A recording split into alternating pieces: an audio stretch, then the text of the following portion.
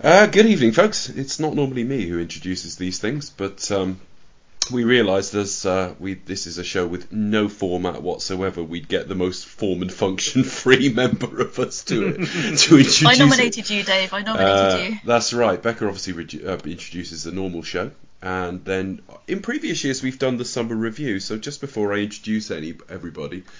The difference tonight is we're just going to talk, and it could turn into a really disciplined talk through all the films of the year, or it could be 3 hours on the Queen's funeral. We've got absolutely no idea. Let's hope it won't. What I'm wondering though is whenever I try and do a trailer for one of our normal films, I end up with clips of us not talking about the film at all. So I'm wondering if, with this being completely function-free, I'll get a really tight trailer talking about Don't Look Up or something. I don't know. Maybe it'll do the opposite. But anyway, joining me tonight, as always, I'm Dave Bond, as you know, and with me is Chris Byrne and Rebecca Andrews. Hello. Hello. All right. Well, I mean, Becca will be sort of speaking in unison, as we just... It's good evening from me, and it's good evening from him. Well, it's been a bit of an odd year for lots of reasons. One of them would be it's not been quote unquote a COVID year, although we know people out there are still suffering with it. My wife had it again only 2 weeks ago. But in terms of cinema releases, we're now into probably the new normal, in that I don't think cinema grosses have grown quite back to what they were, but they're probably at 90%. But that model of starting to release things on streaming hasn't completely stopped. So there's still a lot of new releases on streaming, more than perhaps had the pandemic not happened. And we know that Cineworld, for example, the British chain, went into administration recently. I do believe somehow they are linked to AMC, the biggest American chain. They're certainly linked to one of them. They're basically the same company. Yeah, I think they're only branded different. Yeah, I mean, Cineworld was a merger of two different cinemas over here about 15 years ago anyway. But they're still going, though, I think. Yeah. Odeon isn't... What's the Odeon in the States, though? Is it AMC? Or I don't know. Cineworld was UGC and somebody else. I forget who it was. I might be able to tell you that, because I went on a tour of my local Odeon recently, so please bear with, caller, whilst I find the information. Okay. UGC used to be Virgin Cinemas. Before that, it was MGM. So they've all been around the houses several times. It's one of the reasons that MGM has a card scheme, because UGC had one. So they've kept it. UCI was one. UCI and UGC, I think, merged. I couldn't think of the name. So yeah, Odeon Cinemas Group is owned by AMC Entertainment Holdings. Okay. So we're in this... AMC Theatres, there we go. We're in this year where we probably could have done a summer review, but I still don't think the movie business has quite recovered. Now, it could be, genuinely, I'm getting old and I'm starting to look at films and go, not as good as they used to be, which I hope I'm never going to do. But there are trends in it all that I'm not enjoying. And, it's just come to this point where, because of streaming, because of us all not going to see the major release every week, we're all seeing different things. So a list of what I've seen will not correspond with a list of what Becca's seen and a list of what Chris has seen. So we're just going to have a general chat. But we may sort of just go on to our year more generally, because obviously it's been a big year for Chris in some ways, and it's been a big year for the world in a lot of ways as well. Yeah, it's... I don't know, I mean, are we still kind of living in limbo post 2020? I think so, and one of the reasons I say that is trends take a while to play out. So if you think two things, firstly, streaming deals would be done far ahead of time. So, for example, the first new film I saw this year was Don't Look Up. The film I just mentioned in the intro a minute ago, the Leonardo DiCaprio film about... is it an asteroid hitting Earth? It's something like that. Yeah. But it's an Adam McKay film, and it's kind of a satire, as per The Big Short, about how people's attention spans are so short that you can actually warn them you're all about to die, and they'll barely look up from their phones. And it's all about how we market it for like TV views and keep people watching by being positive and stuff like that. Well, Don't Look Up. It may have come out before Christmas. I don't know, but I watched it on New Year's Day. Well, the deal to put that on Netflix with one of the biggest stars in Hollywood of male actors and female, with Jennifer Lawrence, and a very strong cast backing them like Cate Blanchett and so on, that probably was made during COVID. So there are films like that, The Lost Daughter, Red Notice, films like that would probably have come out in movie theatres. And they didn't. Cruella Cruella went straight to streaming. I mean, that's Emma Oh Stone. yeah, it went straight to Disney Plus, didn't it? No, Yeah. that had didn't that have a theatrical release though? A lot of the well, when I say they go straight to streaming, apologies for my misspeaking there, because not necessarily straight. Glass Onion, for example, as far as I'm Yeah, I was concerned. about to decide that actually. It may have had like a limited theatrical release. Forget limited releases for like awards consideration or previews or whatever. If their broad release is Netflix, it's a Netflix film as far as I'm concerned. But Don't Look Up was a Netflix film. So there's that. The other thing is just trends in general. In that we were watching films in 2009 and 10 that had real script problems, and that came from the writer's strike, which was 2007. So I think some of these things take a while to play themselves out. And when I look through the list of like great or notable films I saw on the big screen this year, although I saw quite a lot, it was fairly limited. Yeah, nothing that blew you away. No, I mean, you got the usual Marvel slate, and if anything, that was busier than normal. And we'll talk about Phase 4 later, I'm sure, because I've got real problems with Phase 4. But you take that away, and then, alright, you got the Batman, but that was more in the spring. And suddenly I'm looking through a list of like smaller films because I wanted to go to the cinema. So, I'm looking at Top Guns are not obviously a notable exception, but right in the middle of the summer, I'm going to see stuff like Men, the low-budget British horror film with Rory Kinnear in it, and I'm also seeing things like the George Michael documentary, Freedom Uncut, and like Elvis was a much, much bigger release than it would be in a normal year, in my opinion.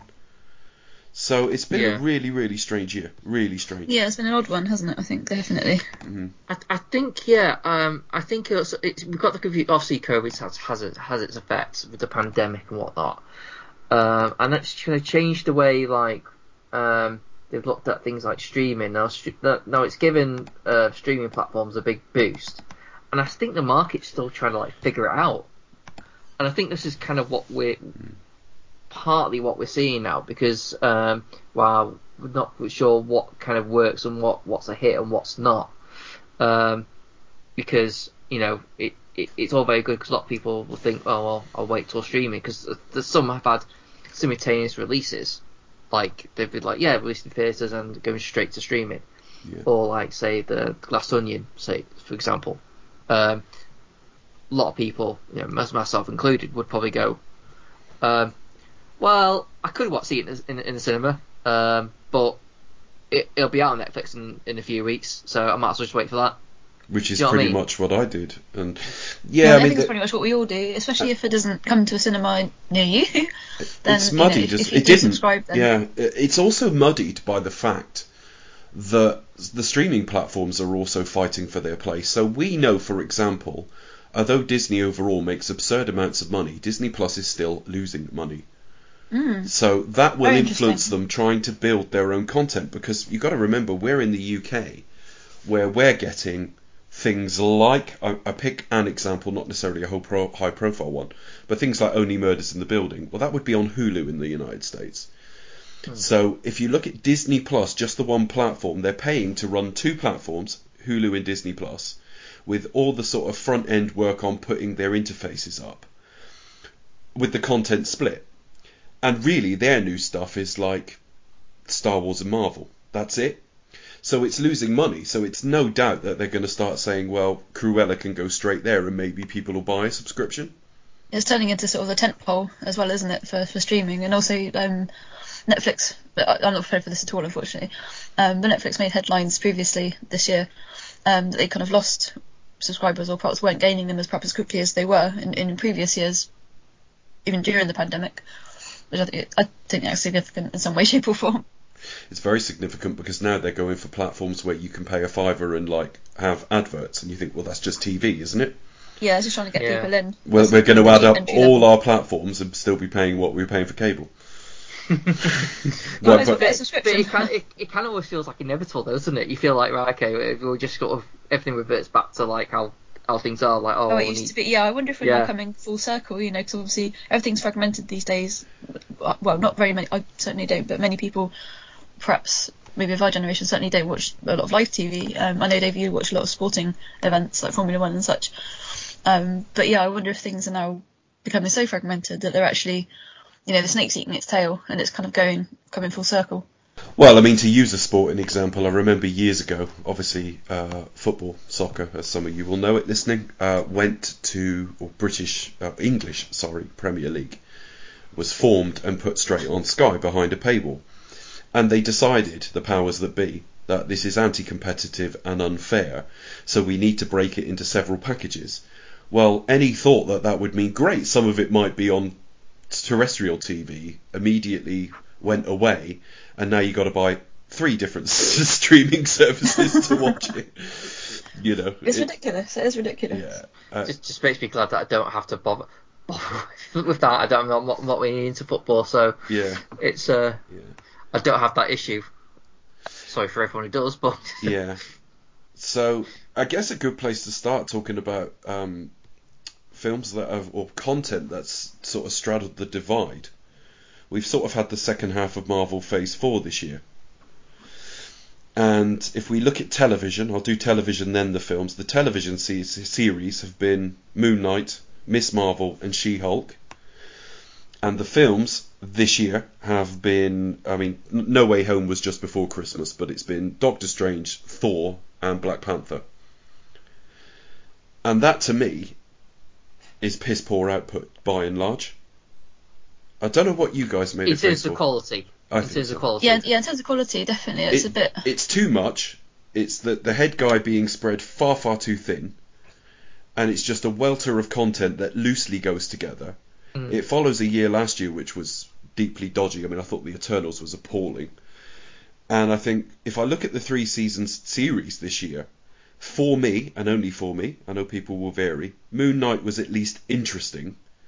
Miss Marvel and She-Hulk I thought were both terrible. On the films, just for me, I thought Doctor Strange was okay. I thought Thor was terrible.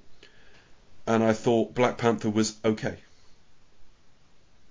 And I think probably Black Panther was probably the best of the bunch. You haven't got the big hit, have you? No. Yeah. I mean... Sorry, go on. No, you finish, go on. No, go on, carry on.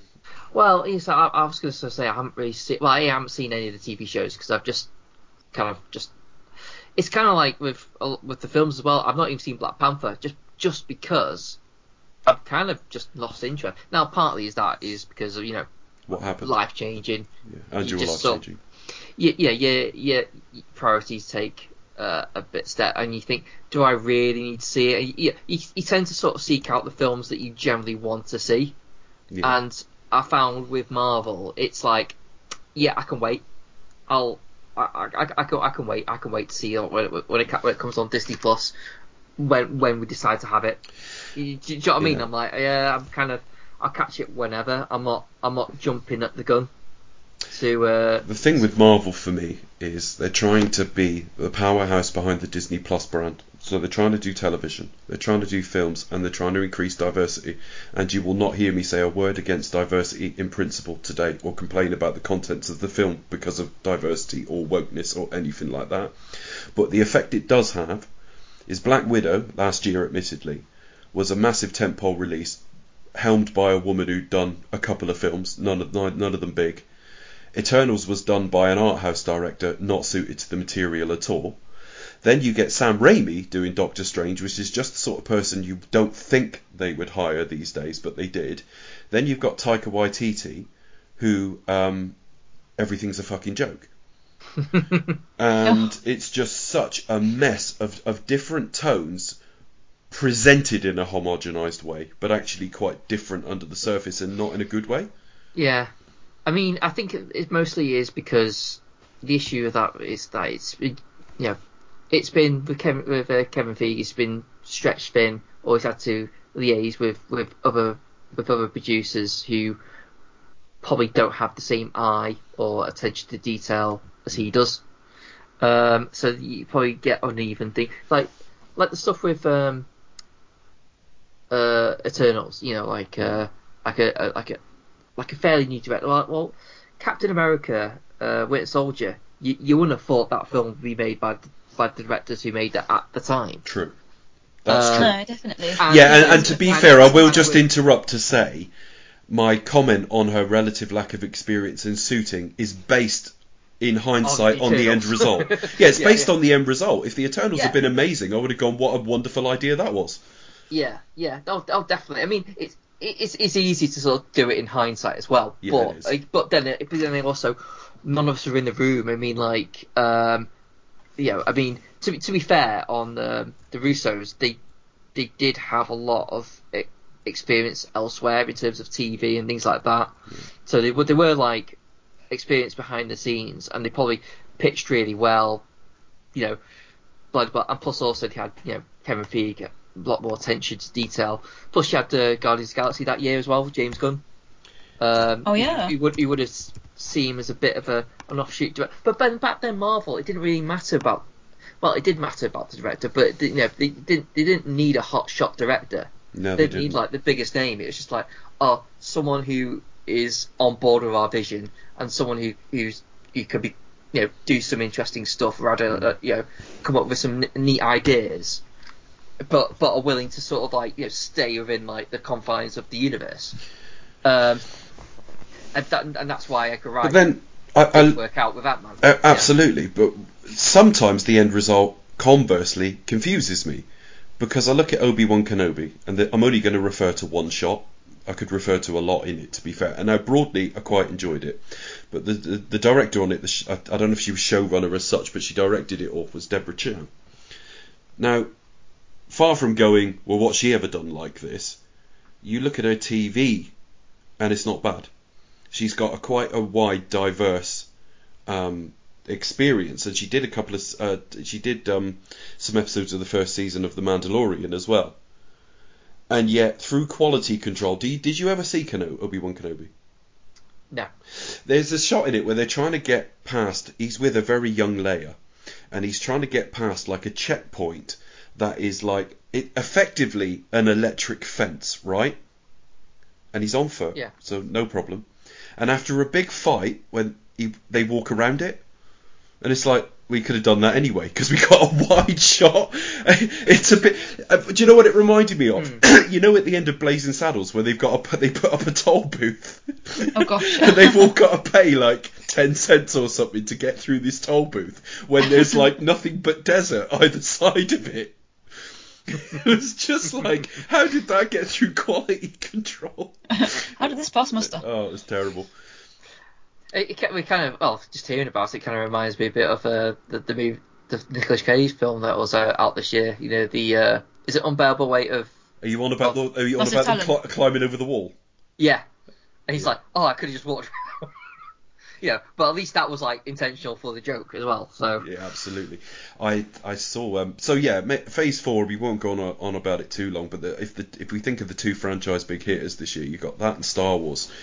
And forget animated content or anything, because I haven't seen it, but Obi-Wan Kenobi and Andor were the most obvious releases this year, and I thought they were both okay. Andor got all the raves. I was actually a bit bored by it, but some of that was I didn't really want an Andor spin-off anyway. My interest was limited. I thought it was fantastic. Conversely, I think it was, for me, I think I really dug the like the spy thriller elements as well. I mean, as much as kind of immerses himself in that kind of really 70s grimy, worn, lived in Star Wars. Sort of the world, obviously, but I kind of love like the spy thriller aspect of it as well, and the sort of conspiracy theory kind of themes going through it. Yeah. I mean, I haven't seen a lot of TV this year. Yeah. So for me, that was probably the 1% that I saw. I thought it was. I could see how people would love it, and Then I quite rate Diego Luna anyway. Yeah. Away from Cassian Andor character, I quite rate him as an actor anyway. So I'm a little bit. The prison very stuff. scented spectacles. I love the prison stuff as well, and the prison break element of it all. I just thought like we're seeing things, and Obi-Wan Kenobi was a bit like this. They retooled the scripts at least once, but they also retooled the format. It was going to be a film. And I think it would have been a pretty good 2-hour film, if I'm honest, but it wasn't. It was 6 episodes. Or 8 they chopped it up into a series. And there was a lot of filler in it. And it had a lot of this out of the mouth of babes bollocks as well. Like, little Leia was the wisest person in it. which seems to be a bit of a strange Hollywood trend at the moment. But the wise the leading man's normally a fucking buffoon. It's a bit of a well-worn trope, isn't it? Definitely. Yeah. I still need to see the Kenobi series actually. So. But on back on Marvel just briefly, I don't want to be too hard on the Black Panther sequel, just because of everything they went through, and what they effectively did was try and take the plot and say, well, how would they all be reacting if T'Challa wasn't here? And it was clearly hard for them filming the scenes at the start where he dies. He dies early in the film. That's not really a spoiler. The character's killed off as well as the actor, having passed away. And where they have to announce he's died, well, if the actor hadn't died and had been written out, that would have looked clunky. This strange off-screen sequence they've got to do to get rid of him. But under the circumstances, you could see it written all over their faces, and they did their absolute best with it. And they did create, it's not called this, but their version of Atlantis that was well created. So Ryan Coogler still maintains all of his talent, but Letitia Wright was never meant to lead the film, and it's kind of a qualified success for me. Yeah, just kind of like under the circumstances. Like, fair enough.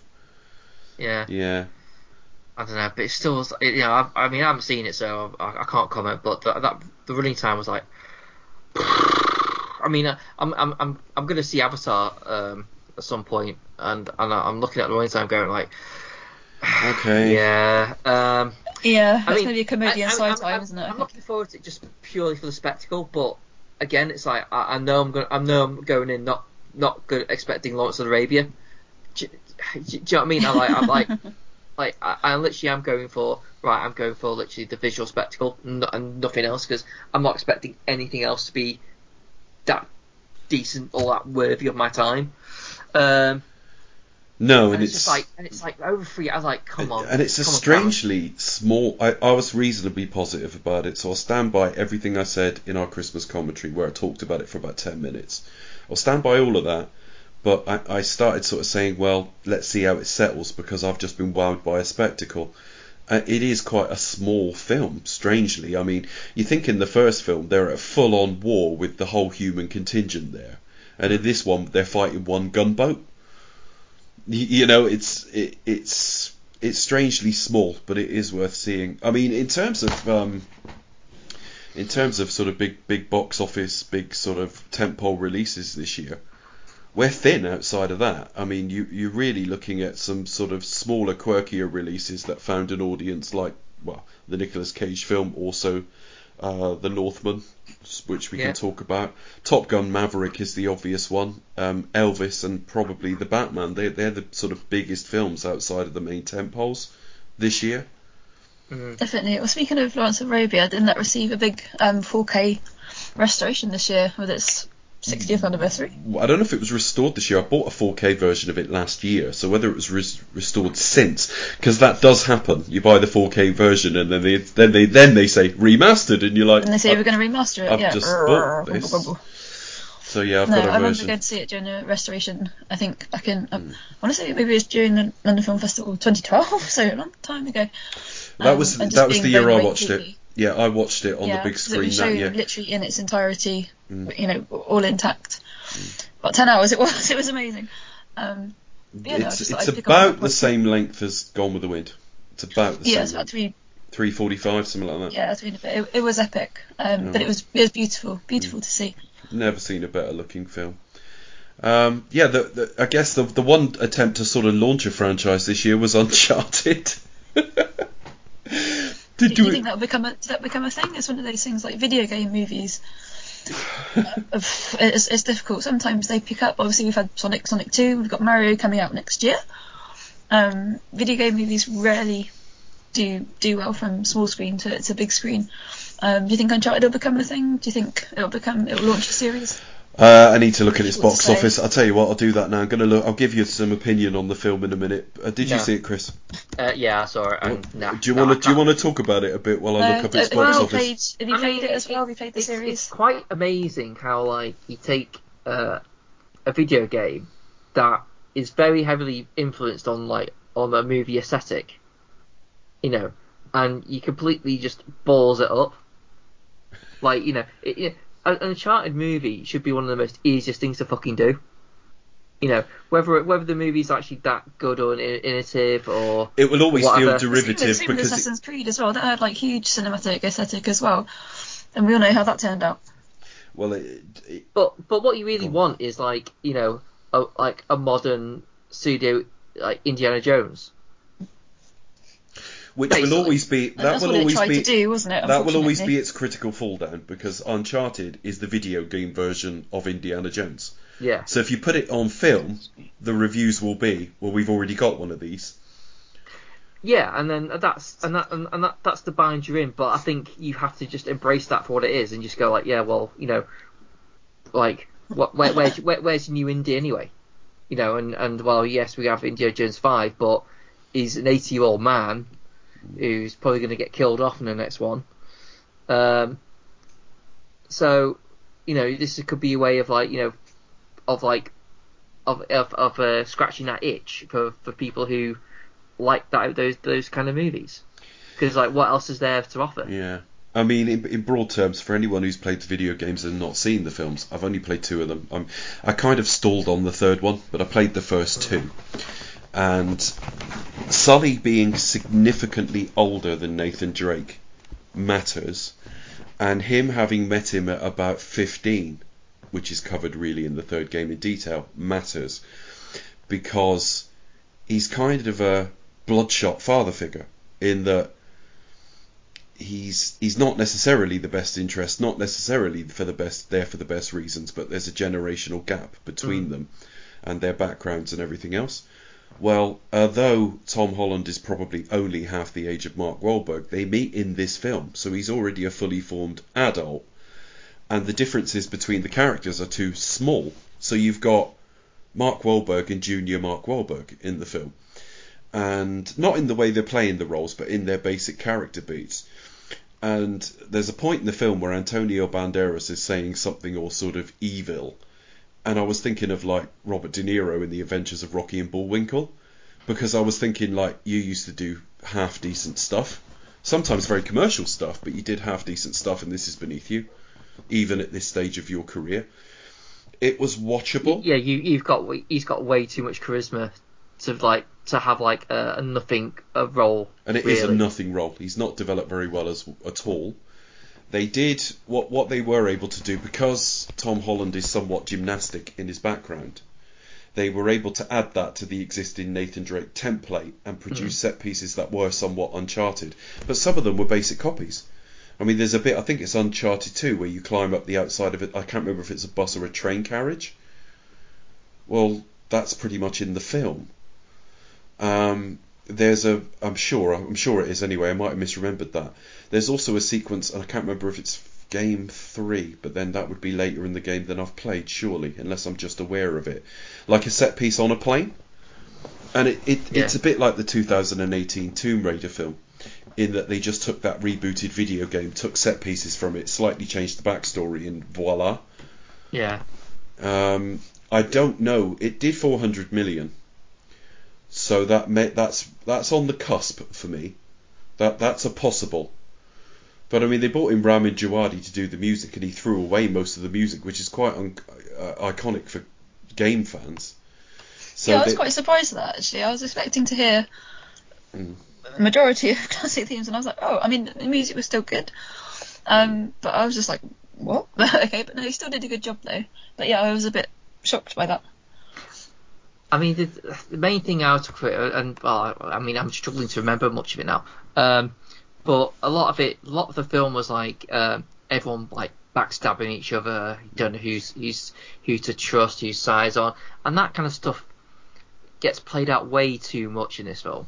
It just kind of, it just kind of got tired, and you kind of like by halfway through, you're not kind of liking anyone, because it's like, well, you just sort of, cheating on everyone, really, aren't you? So why should I care? And you've got to care about the characters to do that. Yeah.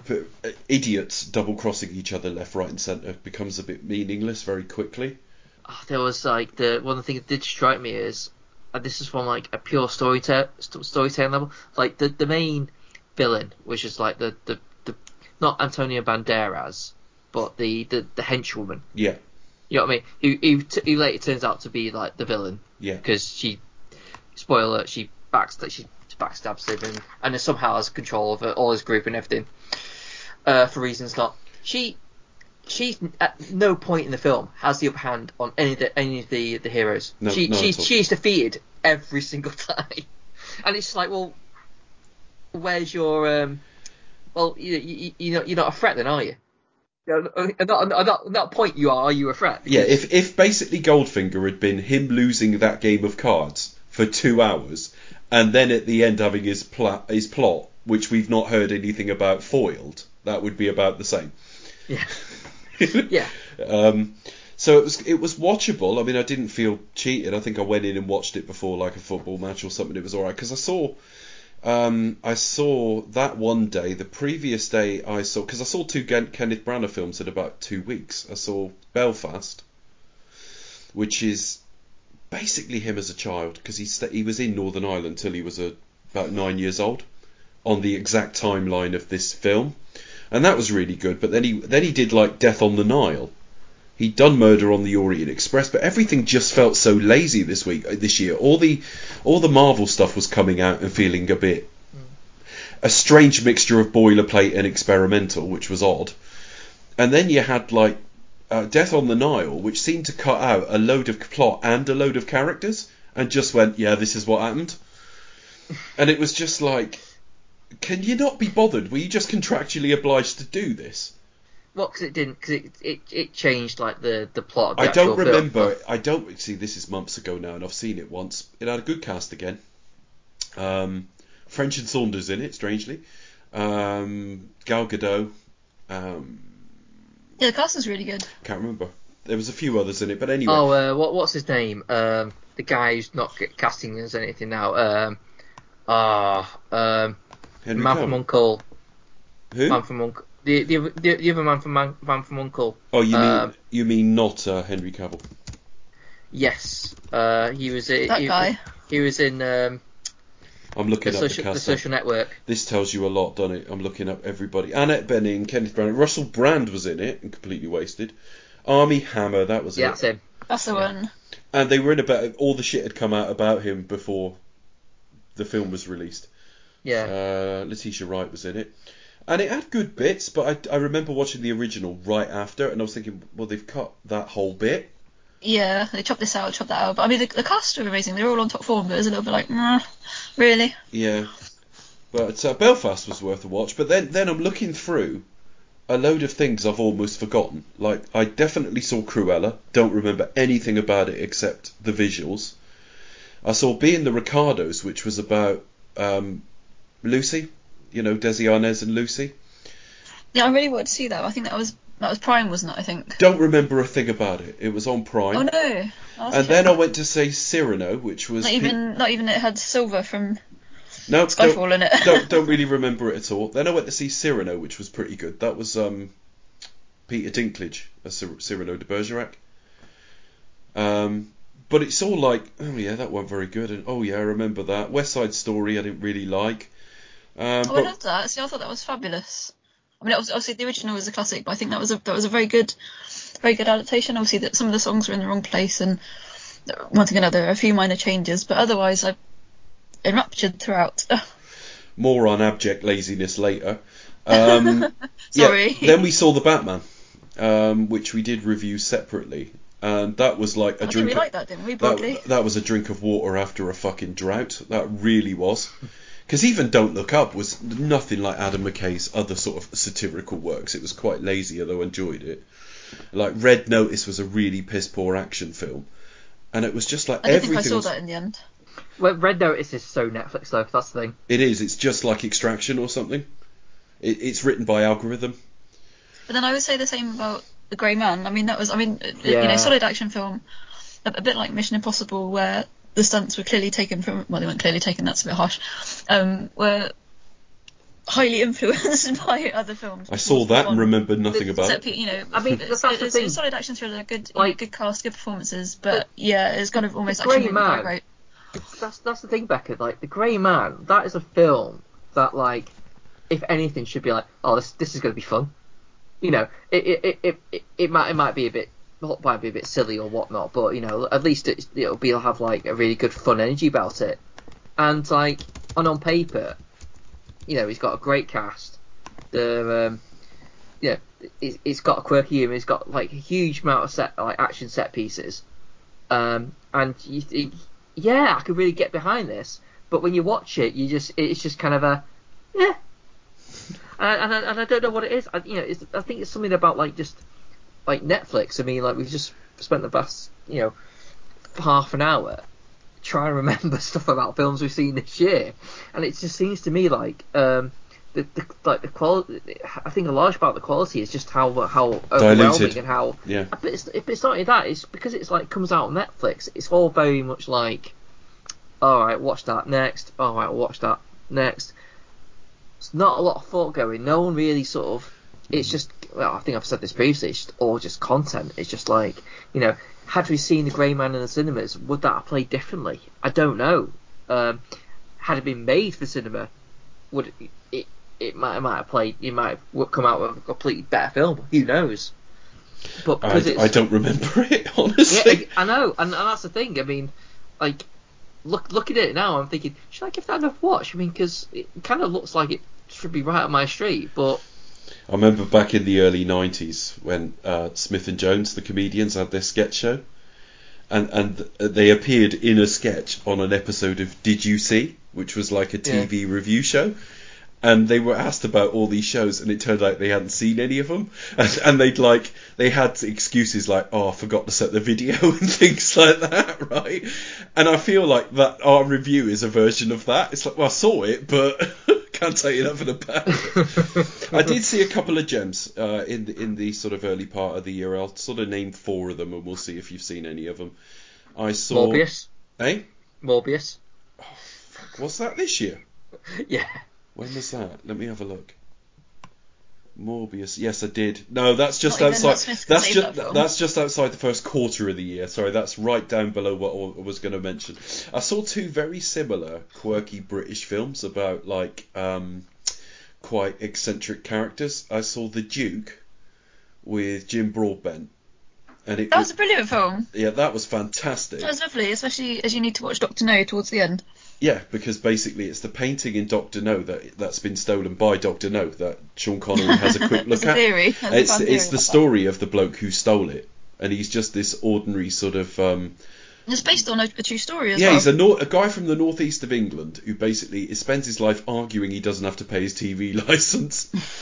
And I think his wife is Helen Mirren. British underdog type film. It's fantastic. But talking of British underdog stories, literally 2 days after that, I saw The Phantom of the Open.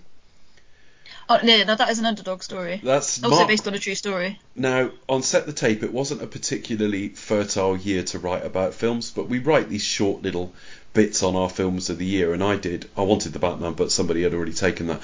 But I took 2, and one of them was The Phantom of the Open. And again, it's a true story about 1976. This guy, good family man, nice bloke.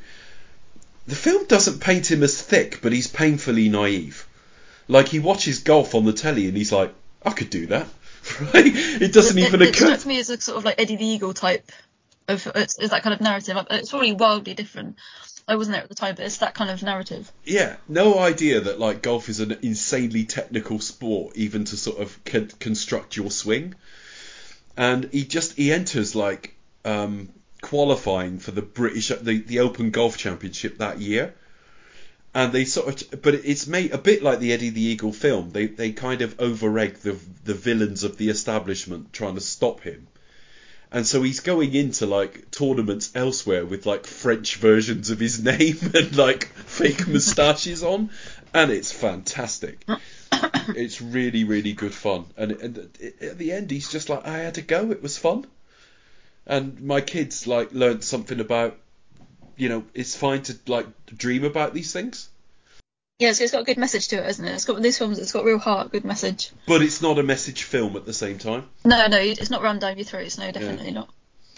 And then we got another few streaming ones that were either crap, I don't remember, like Turning Red, which was okay, The Adam Project, which was okay. Again, I seem to think Turning Red that kind of spent a little short time in the cinema, and then obviously being a Disney film. It did.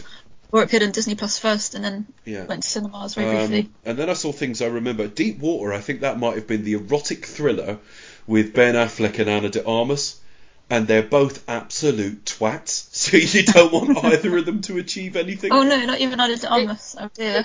It's meant to be playing up on like a modern version of the like a. It's meant to be Fatal- body heat. Fa- Yeah. like a Fatal Instinct, that kind of thing, like Yeah. or the Fatal Attraction. Yeah, wasn't Yeah, it's Fatal trying to bring Instinct back the sort of the spook? 90s. Yeah. Oh god, yeah. Teapot Sorry, thriller. Yeah. Doesn't really work. I'd much rather watch that, to be honest. Yeah. But then That's the better film. in about a 3 or 4 week period, let's take them a couple at a time. The last two decent ones in this period before we go into another period, if you like. Maybe next year we should do it like month by month or quarter by quarter. I saw a stream of Boiling Point, the Stephen Graham film. Oh. And this is this is a Yeah, single that's a good film. this is a single take kitchen film where the head chef is just slowly fucking losing it, and he's got There's like going to be a addiction spin-off problems. series, isn't there, I think? It's absolutely terrific. It's very short, and yes, I know I knocked it in things like Birdman. A lot of the appeal is, look, it's all one take, but it is essentially no trickery, and it's done really, really well. But I also saw around that time, a month or two late, King of the Slappers, King Richard, the Will Smith film about the Serena and Venus's dad. I didn't see that, but it looked interesting. It's so. He's supposed to. I'm sure he was Did involved. it make you want to go and slap Chris Rock? Is that what you said? It made me want to. It made me wanted to slap Richard Williams. It was just Really? like, well, it showed to me. Notoriously quite tough, and obviously that's why Serena and Venus are such champions. Will Smith's brilliant in it, right? Both the girls playing the daughters are both brilliant in it, and they're at different ages, so all the actresses that play them very good. Mm-hmm. But it's when you see, I'm sure he was involved in the film. I might have misremembered this. I'll look it up. But I have a feeling he was like involved in the production of it, in that like it's his story. And I'm thinking like, Yeah, would he not be like a producer or a how technical can you advisor come or something? off such a fucking wanker in a film you had control over? Oh no. Ego, maybe. No, I'm Maybe. not sure he is now. Unless it's based on his book. It could be that. But it's based on his own work, his own He didn't come out of thoughts. it very well. Yeah, he's a twat. They get these girls like top trainers, and he's fucking micromanaging and arguing with them. And I know better. And then they get to the Bollettieri school or whatever it is. Nick Bollettieri died this year, actually. He effectively created the careers of Andre Agassi, Monica Seles, and others, but they're the two I can remember. And like he's involved on their schedule and like forcing them not to play and stuff like that in certain tournaments. It's just like he's an absolute dick in it. And like if that's based on his work, this man has an epic lack of fucking self-awareness. And I suppose the proof is they were successful, but Jesus, what a dick. But there you go. Yeah. And then right after that, let's deal with opposite ends of the quality schedule. Morbius and The Northman. I saw them within a couple of weeks of each other. Which one do you want to start with, folks? Because I'm sure you've seen. Well, let's go with Morbius. Go on then, Yeah. Chris. What did you make of Morbius?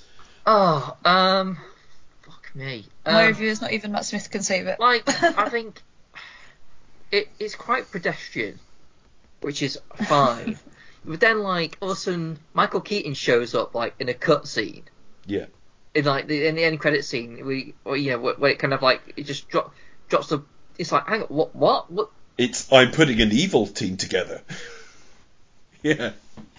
Yeah, and like okay, but where's this go? So Spider-Man isn't in this universe, is he? No, I'm because confused. they've flipped to another alternate universe, haven't they? But I'm confused. So this film probably was, I'm assuming, was cut to shit. Yeah. Because I think like Michael Keaton was probably in this a lot more than previously. Yeah. A lot of the characters just are like kind of pointless. Like the what's his name, Fast and Furious as a detective. Yeah, they put we know what you mean. The comic relief, the black guy from the Fast and Furious films, the comic relief. Yeah. The last person you would cast as a sober detective. And he is. There's no ticks of him at all. Yeah, he's straight, sort of like he's completely straight. There's no like quirkiness. No. There's no wisecracks. He's very much like deadpan. He's like, you know, the straight man. And yeah, that's a very odd thing. But then they give him nothing to do. There's no real character arc. He just turns up, acts like sort of is correctly suspicious, And that's it. and that's about it. Tyrese Gibson, we're on about. Yes, that's it. And it's the most predictable thing in the world, because like Jared Harris might as well have a fucking like a bullseye sign on his neck all the way through.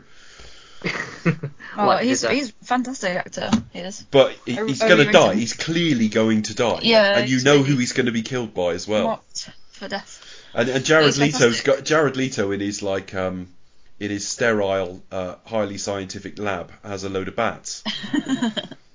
So scientific, it's complete with small flasks and Bunsen burners. It's a mess, and Highly the scientific. thing is, it becomes, we know how method Jared Leto is. Now, whether that's coming across on screen or I just know it, like sending cast members use condoms when you're playing the Joker and stuff, whether I just know it as backstory or it is coming through in the performance, I don't know, but there's something hilarious about someone trying this hard. Like, he was wheeled around in a wheelchair on set. He refused to walk because his character can't properly. And he's doing it in service. Until he's able to like leap buildings. Yeah, And he's doing it in service of third-rate shit. Watchable third-rate shit, but third-rate shit. yeah, And Matt Smith is never anything other than evil. It's a bit like what's he called him? Die Another Day, the bad guy in that. Like from the moment you meet him, you go, oh, sneering, he's evil. yeah. It's really, really bad, and it does feel cut to shit. It feels short, and at the end of the film, they're trying to expand their universe by putting an evil team together when they're the only two people in this reality. Like, who are they going to fight then? That we're aware of, yeah. Yeah, that we're aware of at Like, the moment. it's like Andrew Garfield in this one. Yeah, but he wouldn't know. He's only just bleeped over to it Yes. from his prison or whatever. So it's 104 minutes. It needed to be 134 minutes, but it needed to be higher quality in either case. It's directed It's by... like, all right, we've got Michael Keaton. Let's do something with him. Yeah, yeah. It's just a shame, and it's sign as well that Into the Spider-Verse, which was the animation division of Sony anyway, so almost certainly different execs. That aside, the Spider-Man property is not safe in their hands. They don't really know what they're doing, and they're desperate for like franchises. It's as simple as that. So they've tried to force this, and there is nothing special about it at all, and some of it is like laughable. Yeah. But a couple of weeks later, I saw The Northman, which was possibly my pleasant surprise of the year. Because I expected nothing from it. I think, I was probably in the city for something else and went to see this first. And loved every minute of it. It just felt so... I don't know whether it is, because I haven't done the history of this era, but it felt so authentic. It was kind of that odd balance of like of huge like epic gladiator, but also like a lot smaller kind of indie art house movie. Yeah. It kind of like drifted along that line there where it kind of like, yes, it's probably at its heart like this the small house indie movie, but it has enough in it to make it appeal to wider audiences, because it's got the basic like revenge aesthetic, like you know, and it's like, it's focus feature. It is an indie film effectively, or a mini major if you like, a bit like Miramax used to be before what happened with them. They've got some sort of old languages in it properly. It's a very grimy film. It's a very violent film, but it just feels very, very authentic. We don't have a lead man who's entirely sort of sanitized for us as an audience. And Alexander Skarsgård, he's always been in good shape. I saw him in like True Blood and stuff, but the shape he's in for this is phenomenal. And another film with Anya Taylor-Joy in, who's just in everything. Yeah. And Finchie's in it. Ralph Ineson's got a role. Yeah, well, he was in The Witch as well, which was is it Eggers? What's his first name? Yeah, Robert Eggers. Robert Eggers. Yeah, he was in. That was his first film. The next couple of things I saw was I did see the Nick Cage film, The Unbearable Weight of Massive Talent. Yeah, I enjoyed that more than I thought it was. I thought this could be potential squawk, and I watched it to see if Nick Cage is in on the joke. That's literally, I had one agenda going to see that. Does Nick Cage know how ridiculous he is now? And he really does. Yeah. And I loved it. It was great fun. Because cause I think you know it when he's able to sort of like, what's Paddington 2? Greatest film ever shots made. them like blubbing his eyes out to it. Oh yeah, that's so fantastic with his daughter in that, obviously. And then I watched a little film about. Did either of you see it? It was a little film, and I can't remember if I reviewed it or not. It was a Colin Firth film called Operation Mincemeat. I've heard of it. I thought Becca. Yeah, I thought Becca might have seen it just because the character of Ian Fleming is in it. Yes, he appears for all of 2 minutes. Yeah. I thought it was really good. It's one of those. I saw somebody, I can't remember who it was, so I'm just going to pinch your words. Somebody described it on social media as kind of like the film that you'd see maybe like Channel 4 or ITV Sunday afternoon on a bank holiday, like with your dad or something like that, or with your granddad. Not to kind of tar everybody with the same brush, but my granddad definitely certainly loved his like war films, loved westerns, that kind of stuff, that kind of genre. It's that kind of film. But yeah, no, it was really good actually. It's a very high stakes World War II caper. It's a very high stakes. My only criticism would be, but yeah, it's a very high stakes World War II about sort of code breaking, and again based on a true story, larger true story, really fascinating.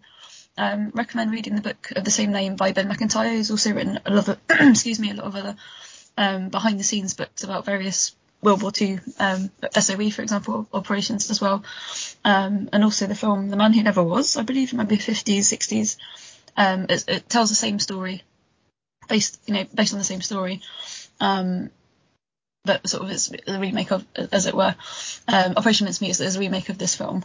My only criticism would be there's kind of like a love triangle, or sort of a love story almost, between Colin Firth's character, and it doesn't really need to be there, I think, as it were. It's a bit over-egged a little bit, to use your phrase, Dave. It's to give Kelly MacDonald something to do. Kelly MacDonald, that was it. Yeah, she's fabulous. I do quite rate her, and I'll watch whatever she's in.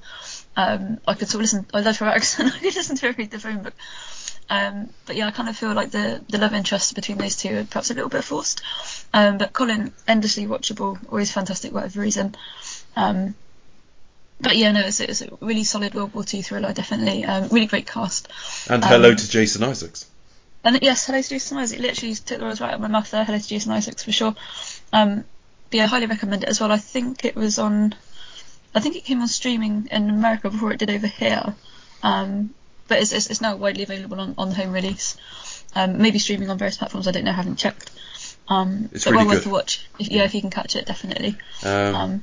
Disappointment of the year after that was Nightmare Alley. That's Guillermo del Toro, isn't it?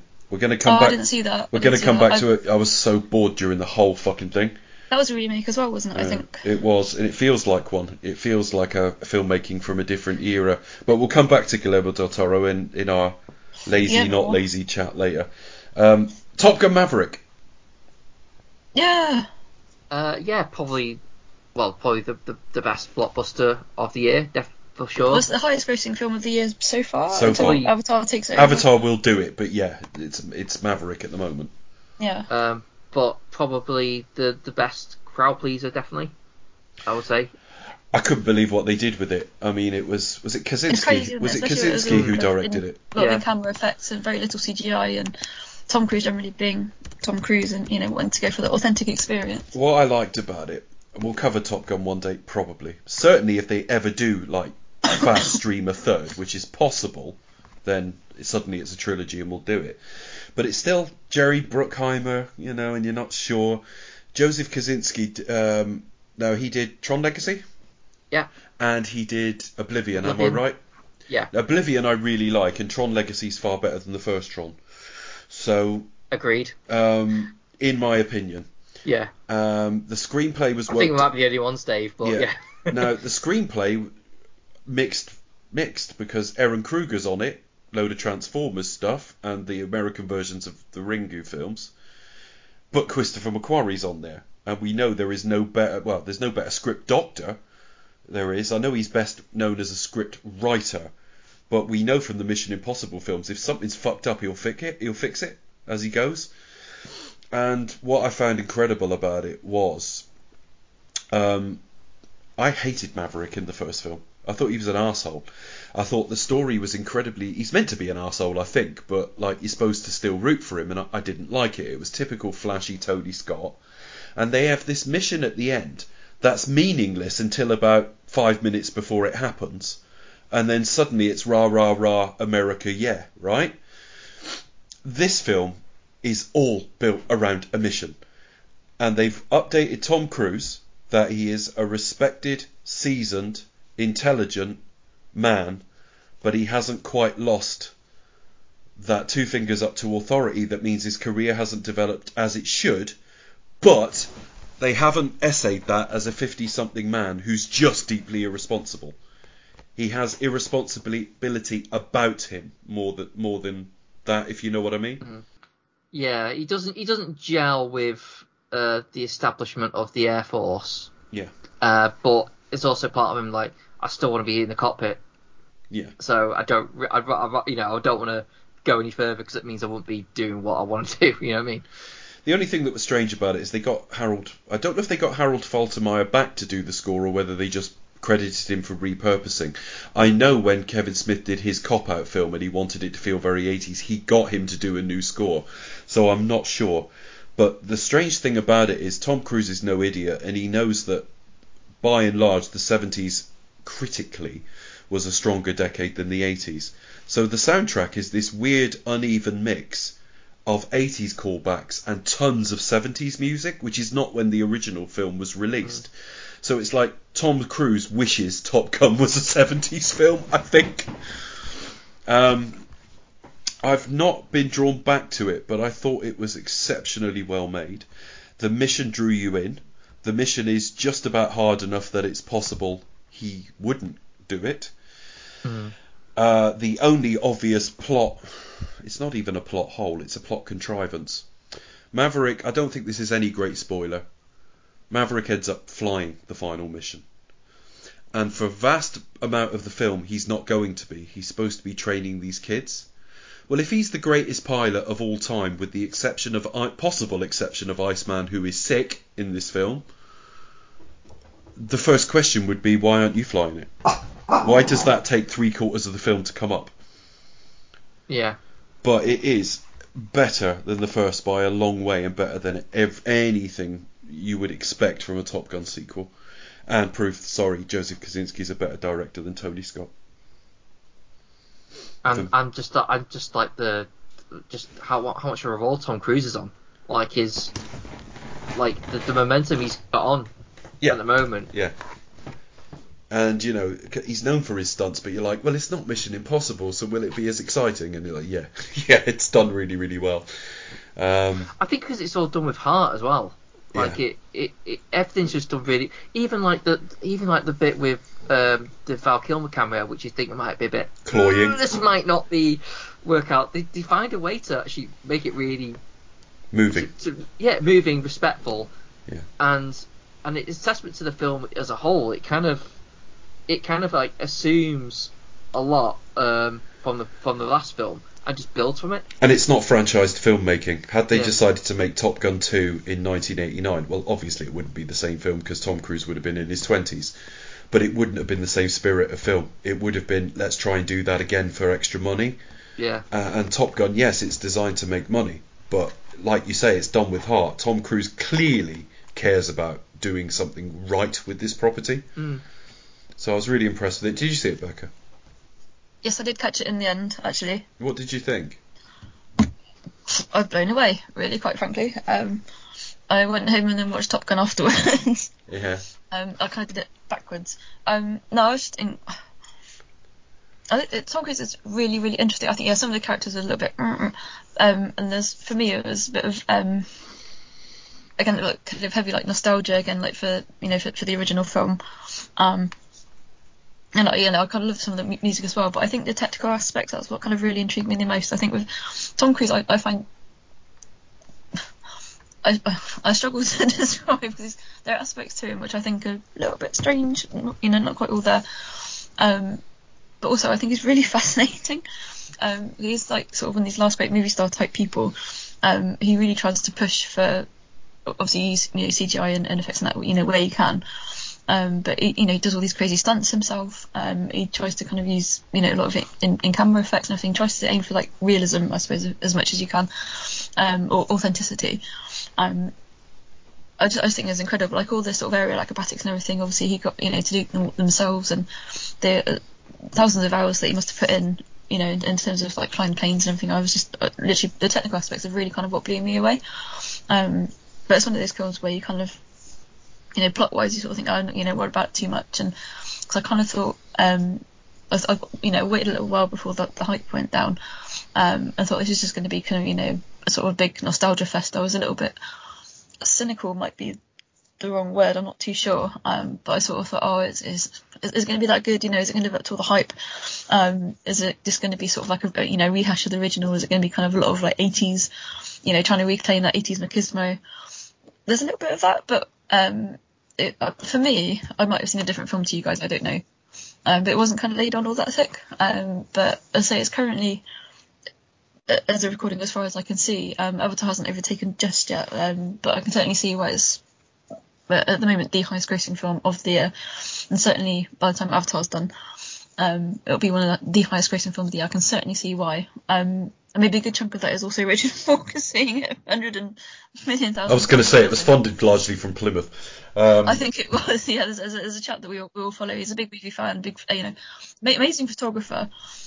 He really does kind of make use of Limitless, Unlimited, whatever you think, and he's seen it. But I say I don't know how they work out the fabulous. budget. I don't know how they work out grosses when you've got an unlimited card. Yeah, I don't know quite how that works. He's probably seen it 27 times and like given the film 27p or something. I don't know. Probably that's true. Or most of the money maybe goes to tea and coffee on site sort of thing. But no, he's seen it many times. But no, I really enjoyed it actually. And as I say, it was just kind of, for me, I was blown away kind of more the technical aspects of it, and all the aerial acrobatic type shots. Amazing, definitely. One thing that Tom Cruise films tend to have in common with what is going to happen with Avatar is legs. They don't open massive and then they just have legs. Top Gun for days and days. Yeah, it opened fairly well and then just had insane legs on it. I think because one of the things I will say that I've noticed about a movie in a long time is just noticed like how the general excitement, not just on film Twitter or like the YouTube, the various amount of YouTube videos praising it or whatnot.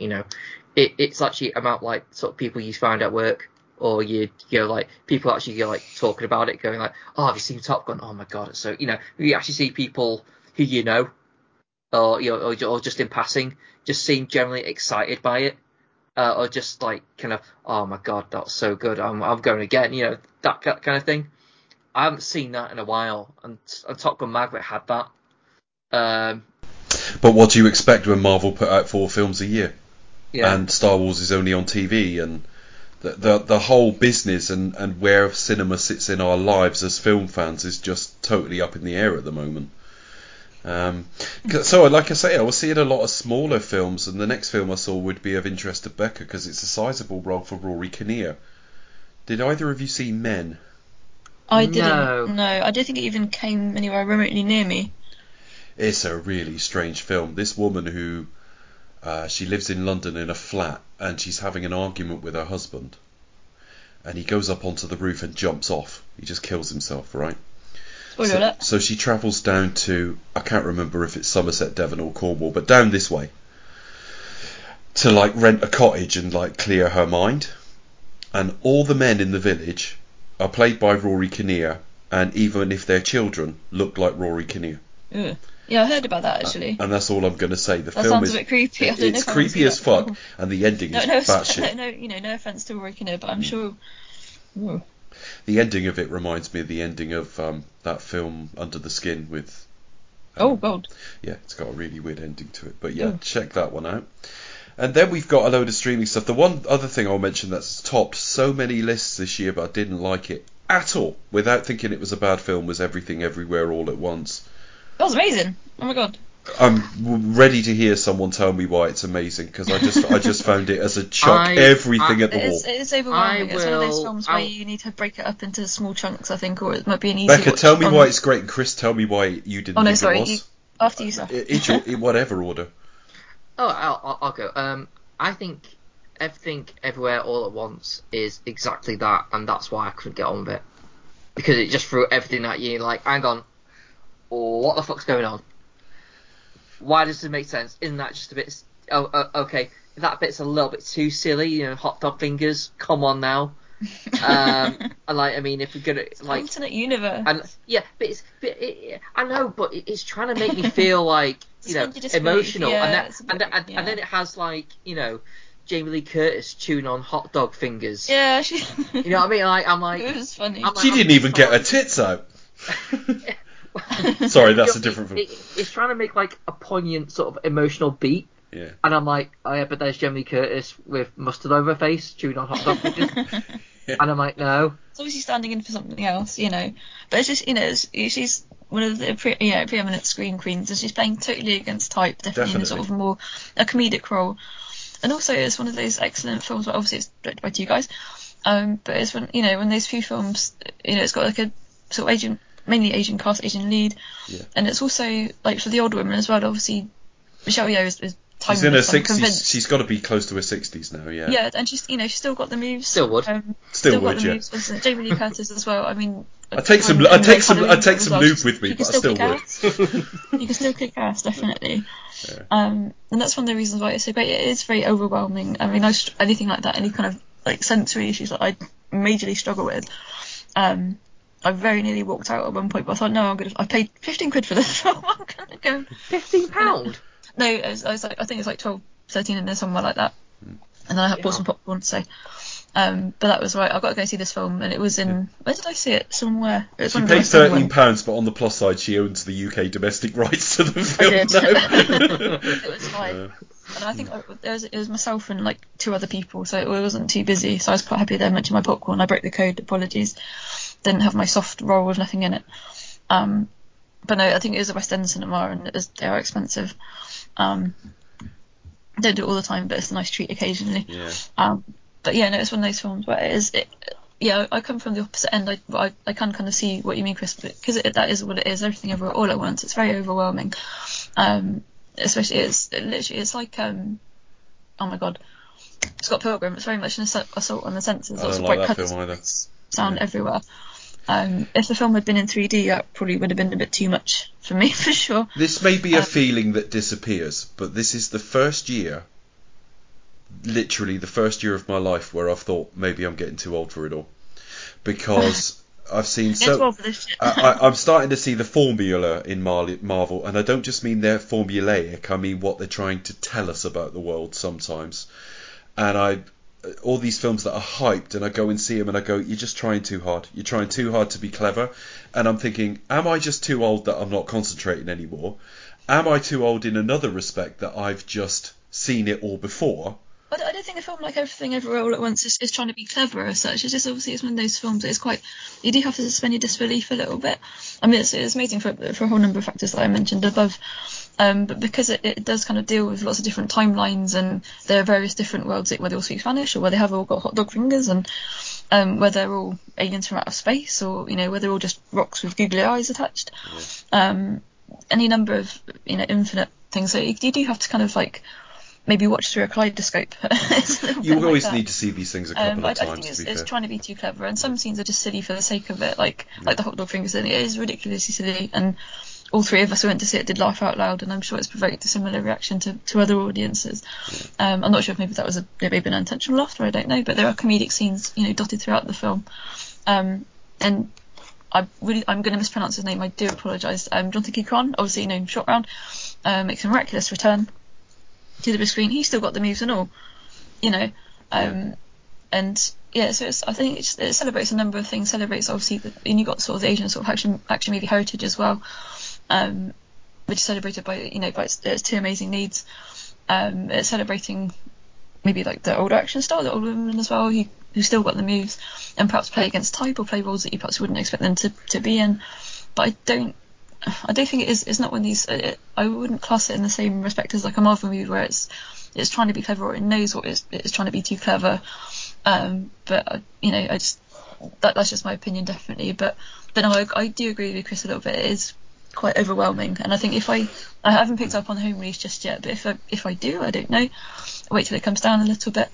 It's one of those films where I would definitely break it up into chunks and kind of watch in very small pieces, just because it is a bit overwhelming as such. Unless I see for me, it's one of the best of its top films. Sorry to keep interrupting you. No, you interrupted you. It's certainly in my top 3 of the year so far. I still haven't seen Decision to Leave yet, but that might be my last film of the year, so I suspect that may slide into the number 1 spot.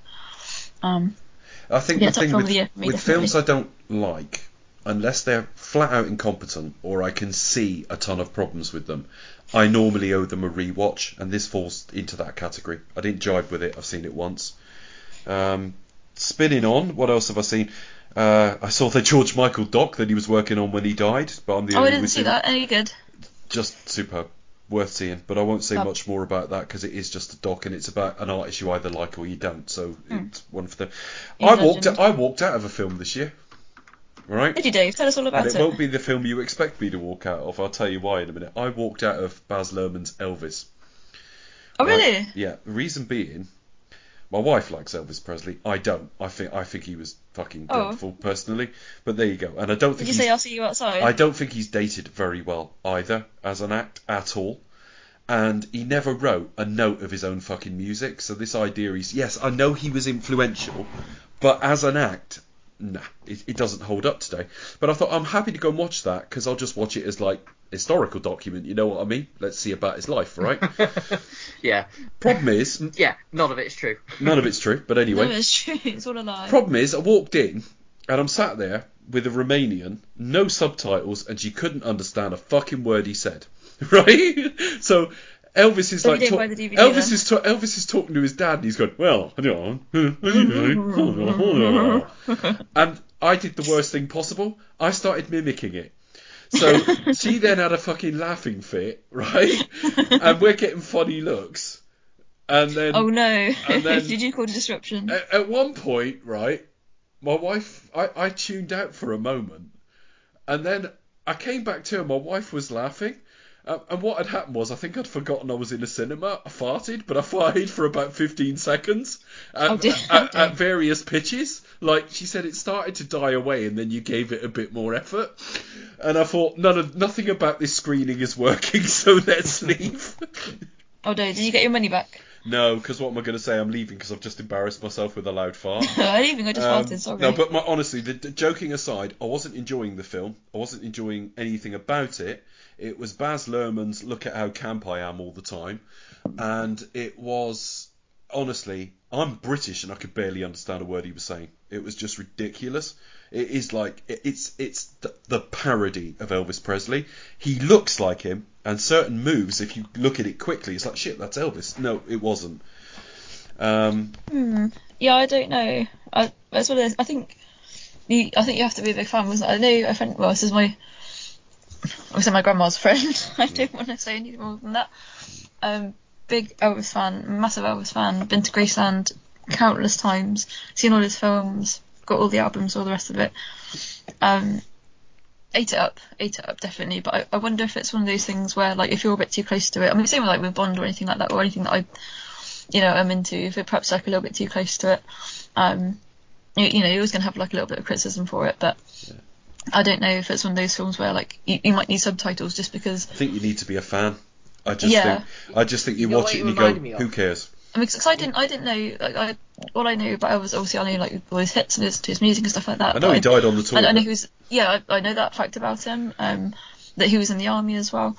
But I didn't know like the relationship between him and Colonel Tom Parker. Oh, and just quickly, they try and play that as a lovely love story. She was fucking 14 when he met her. Dodgy fucker. Anyway, Chris, what does it remind you of? It is a bit dodgy. It kind of reminded me of what's the name of that Queen film? Bohemian Rhapsody. Yes. it kind of in the way that like broad brushstrokes. Yeah, broad brush, kind of like a broad celebration, Yeah. but just glossed over like. No, I went to go see that with a friend who's a massive like, Queen fan, and he was like, a bit broad. I'll give you an example. So it's like I watched the movie and I kind of like I really want to like sort of look into like how that Elvis sort of like comeback special came about and what it was actually like. Because watching it, I was like, there's no way it happened like that. That's fucking ridiculous. It's probably on YouTube or somewhere, I imagine. What, taking him up to the Hollywood sign and yeah. Yeah, no, but in fact, you got Colonel Tom Parker. Holly says hello. Like there, like in the recording studio, like sort of like right, where's the Christmas special? and you're like, Elvis is about to do it. Oh, he's about to do it. It's gonna end on Christmas note, and he just sort of completely blindsided him, like that would happen. Like there's Colonel Tom Parker like bringing on these people, sort of like. Yeah, would this actually go down? Yeah, only to be embarrassed. Like they wouldn't notice like the big non-Christmas sets. It just wouldn't work like that. No. I kind of thought it was a bit too long as well. I mean, but I made it through the comeback special, so I think I saw the majority of it. But yeah. Oh, okay. But it was crap. It's always good to sort of compare these things as well, because I mean, if you look at Bohemian Rhapsody, and then look at like during the Live Aid, the concert, and then look at sort of footage for that. Some of it is uncanny, and people can probably spot who were there in real life, can probably spot themselves in the in the fake audience. But so sometimes well, you can tell the difference between the two. One has HIV in his blood, and the other one fucking doesn't for another 2 years. When it's real, they really, really pissed around with the timeline on that film as well. I mean, he came out to his parents on the morning of Live Aid and said, "He is the love of my life." It's like, yeah, all right. If you say so. Yeah, sometimes they do kind of play it fast and loose with the facts and everything like that. But I mean, there's sometimes where they get it absolutely spot on, but other times they get it massively wrong. But yeah, the main reason for leaving was, what's he saying? My wife looking confused and then having a giggling fit I'm taking the piss out of it. But there you go. That's probably wants to maybe if it comes on streaming, stick the subs on. Yeah, watch it again. No, I'll watch through it all because she likes his music anyway. But I find like if you watch interviews with Elvis like on YouTube or whatever, I put the subs on because he had quite a strong accent, I think, and I struggle with that sort of thing anyway. And he does kind of, I noticed like towards the end, like maybe sort of he does kind of descend into like parodies of his own. And so I have to stick the subs on so I know what he's saying, and that sounds really stupid. I mean, did they cover the fact he used to shit himself on stage near the end? I mean, this guy not in YouTube videos I've seen, but just in like interviews with him and stuff like that. Yeah, I'm sure he didn't strain his voice mid-interview. No. Yeah. Just quickly to refer to another film I saw that I've written a review of, so we won't talk about it here unless you've both seen it, which is unlikely, is a Mark Rylance film called The Outfit. No, I didn't. Where he plays a tailor who's sort of under a bit of mob rule in Chicago in the 1950s, I think it is. No, it's Mark Rylance, but I will try and check it out. It's really good. Is your review on Set the Tape? Yes, it is. I was very positive about it. Next film I saw, the next two films on my list in terms of what I saw, one theatrical, one on Disney Plus, were both animated. I went to see the DC League of Super Pets and Lightyear. See, I missed that. That film looked fantastic. I love animation, love dogs, definitely animated dogs. Right up my street, and I missed it. Okay, well, I don't remember much about it now, which tells you everything. Oh. It was fine. Like majority of the movies came out this year. And Lightyear does not deserve to have Pixar's label on it. I need to check that out as well, because apparently there are quite a few Anderson references, especially like 5XL5. And so all of our little sort of Anderson sort of fan group, we were like, "Oh, must go and see this." It says at the start of the film, it's on my watch list. It says at the start of the film something like, in 1995, a film was released. Andy from Toy Story, I don't know if they give his full name or how they name him. That's his favourite film. This is that film, right? So you're supposed to see the film that made him a massive Buzz Lightyear fan. If he'd seen that film in 1995, his room would have been full of Star Wars stuff. Would he not have been too young, perhaps? There's just nothing in the film. Andy was like 8 or something. He was a young lad, wasn't he? He had to go on these long flights where he'd come back and lose 4 years at a time, so people are getting old and dying around him. That's the only kind of moving idea in the film. They've taken everything about Buzz that's like unique and fun and just smoothed it out into really generic space lead. I'll probably still check it out though if any of it are purported. It's not a bad film. It's just not a Pixar standard film. Speaking of huge budget movies that made like 1 billion, and that were completely forgotten about, which I feel like everyone's completely forgotten about, Jurassic World, Dominion. Oh god, yeah, I did see that. It's not on my list, and I don't know why it's not on my list. That made 1 billion. Oh no, it is on my list. It's further down because I watched it on a rip later in the year, so I've got it when it was written. I totally forgot that came out. Jurassic Park. Yep.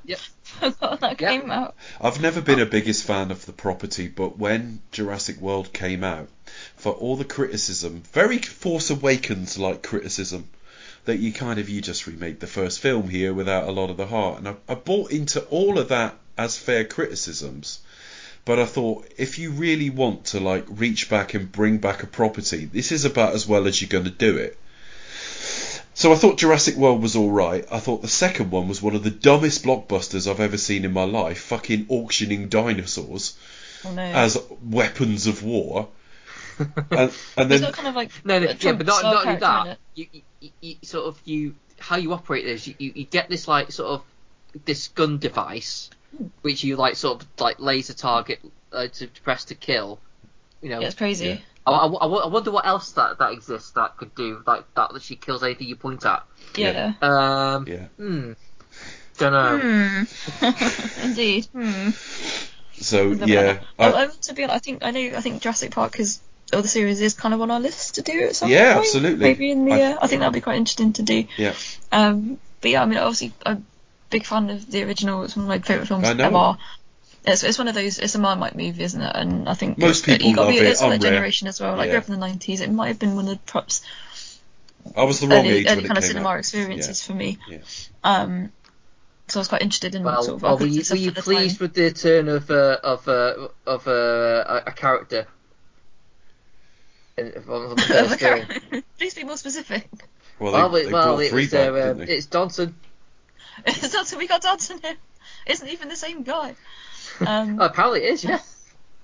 I don't think it is. I can't. My memory must fail me. I don't remember. My old age. No, it is. It probably is the same character. Yeah, it's the same guy. Yeah, quickly looking. And I love the fact you got Laura Dern going, God, I was so young. People were going, God, their age gap was awful in the first film. I thought she's always looked about 40. And they make it. I was going to say they get together at the end.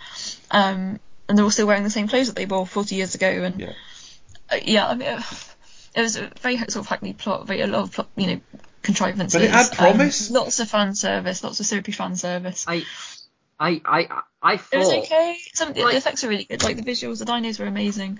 But yeah, it's very fan servicey. Definitely. It was really irritating. Like literally, like they got like literally everyone together, and it was just like it was so self-aware of itself. Yeah, like it was very massive. It was almost like the characters almost could look themselves and go, "Hey, look at us, we're all together." Yeah, it was the same clothes, just like in Scooby Doo. Yeah, so the Scream sequel that came out was January, February sort of time. You didn't have the balls to kill anyone off. Yeah. As well. No. Yeah. Not on top of that, you introduced like even more characters. Yeah. And you didn't kill anyone off. You gave new pathos to characters who you hardly ever know. You hardly get to know. Yeah. You like think of how does that happen? So there's no like emotional stakes at all. You kind of you've taken the concept of dinosaurs roam the earth now, like as a concept, and you've just gone back to an isolated island. Yeah, but the whole point of the end of the second film was you were setting out, Christ, they're loose now. How are we going to manage with this? Yeah, and then that's what I mean. You just completely sort of sidetrack that into like, oh, we're back on on a singular island now.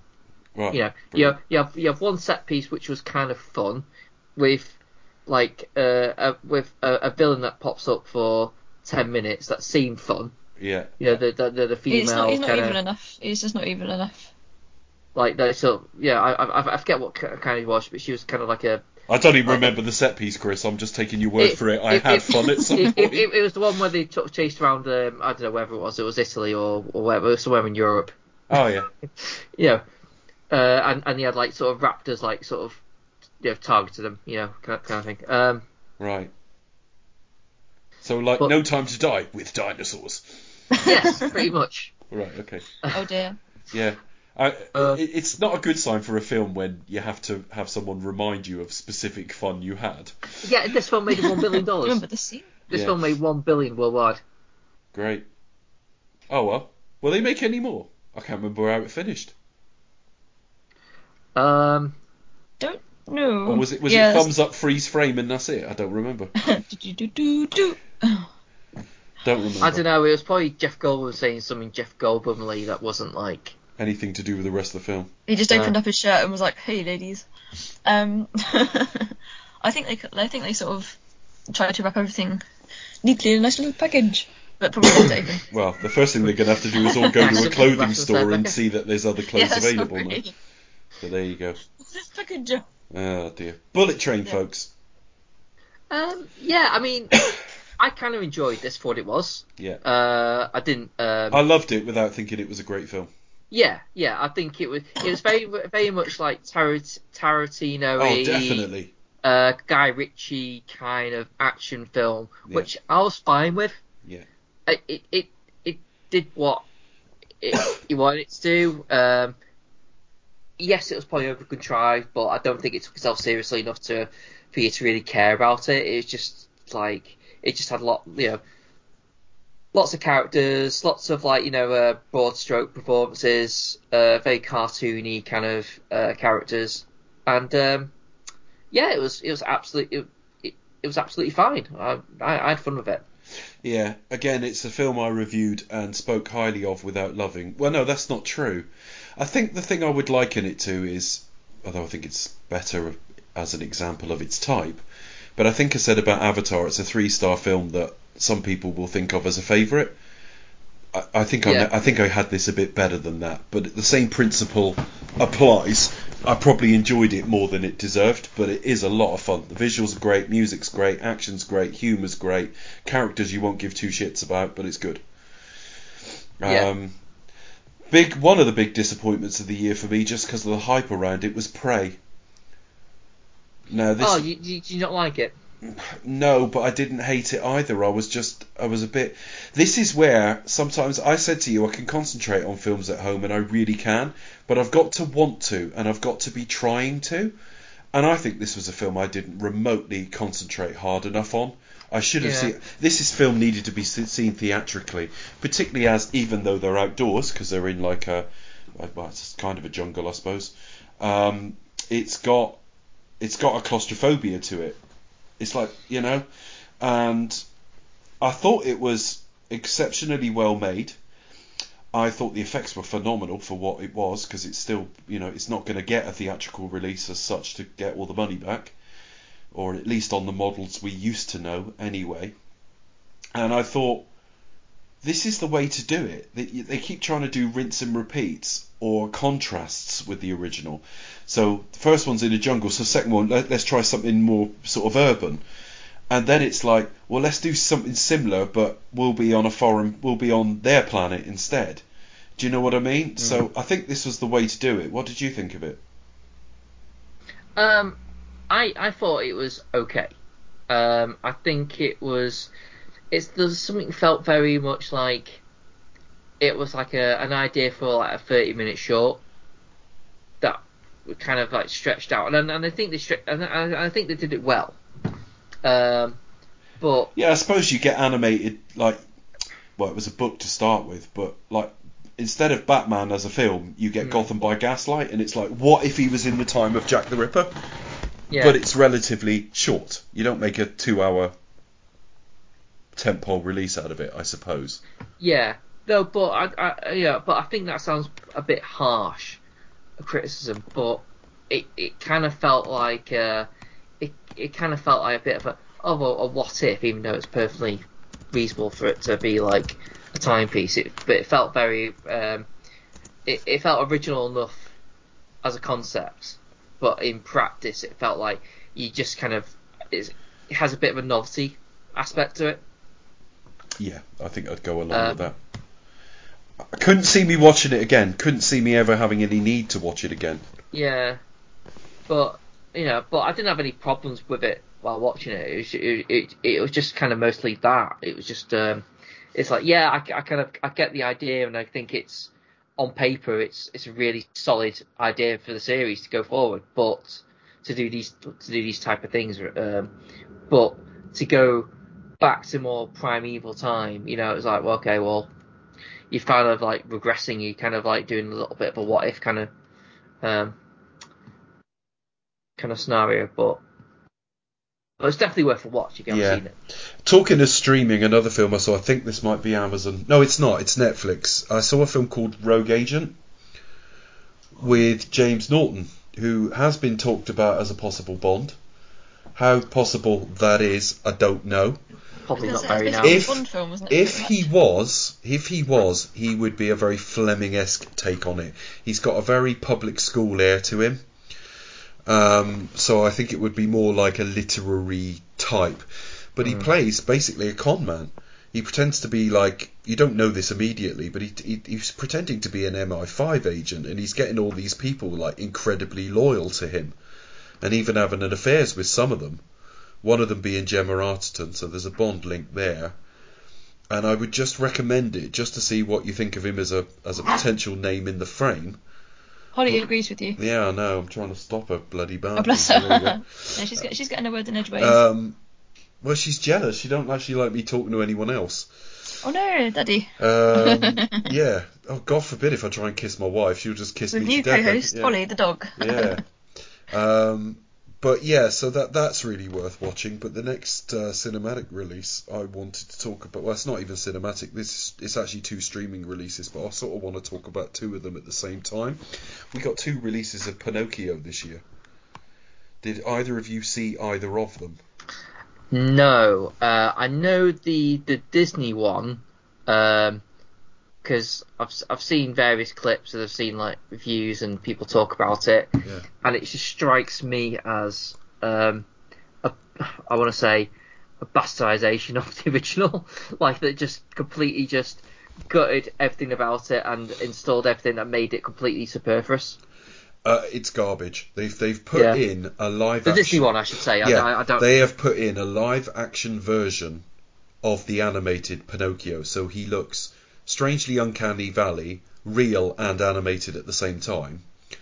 They've cast Tom Hanks as Geppetto on the basis of it's Tom Hanks, but he's completely wrong for the role. He's still probably a bit too young, but even if you bought into that, his accent is wandering all over Europe and America. And they've stuck in these superfluous... It reminded me, because it's also a Robert Zemeckis film, and Robert Zemeckis did a version of A Christmas Carol with Jim Carrey. And if you remember that film, he threw in a load of action sequences. Well, that was quite decent from a technical standpoint, considering the motion capture, etc., etc. Yeah, and this just film the does the elasticity same. of Jim Carrey. It basically makes the same film, but sort of changes the last sort of half of the last act, and as a result, the ending. But it's largely Give a Little Whistle's not in it, but it's all the same songs. Oh. And it's just utterly superfluous. And what's worse is The Lion King you can watch and go, well, it's visually beautiful, it's roughly the same story. Yes, they're singing Can You Feel the Love Tonight at midday, but fair enough. It's basically Hamlet. But you watch this, and it's just like, it's giving you nothing. It's a few minutes longer to add nothing, and the changes it makes are undoing plot points that were done perfectly right the first time round. I mean, the original Disney film is a classic. I mean, it's one of those things, it's sort of, if you're introducing a young one to Disney, or if you're a fan of Disney, a lot of it perhaps may seem quite scary to a modern audience. Yeah. And some of the aspects perhaps haven't aged as well as perhaps it would have done, at the time. But it's certified as a classic for sure. This new version I avoided, but I've seen the Del Toro version recently. Take us away on that, because that's a different story, isn't it, Becca? Yeah, it's completely different. I mean, the same. So go and head over to Set the Tape, check out Dave's review. Excellent. I almost enjoyed reading the review as I did the film, both equally fantastic. Well, the film was better than my review. They put a bit more effort into it, to be fair. They didn't knock it Yeah, out in 20 minutes and go, that'll do. 4 stars, yeah, that's fine. No, actually, I gave Guillermo del Toro's a 5-star review. Yeah, I was going to say 5-star review, actually, if I'd read it properly. Sorry about that one, dropped the ball there. Yeah, no, I only saw it recently, so it's kind of still quite fresh. But no, I really enjoyed it. Typical, yeah, Del Toro, a true visionary, and plus also like kind of stop motion style of animation, which I love. I think if I could do it, I probably would have pursued it in some way, shape, or form as into career, because I try to keep up with sort of animated stuff like that. This year, perhaps I haven't as much, but I generally try to. And plus, you don't kind of see that style of animation very much anymore, or if it is, like with the Lego movies or that kind of style of film, it's or like CGI, for example.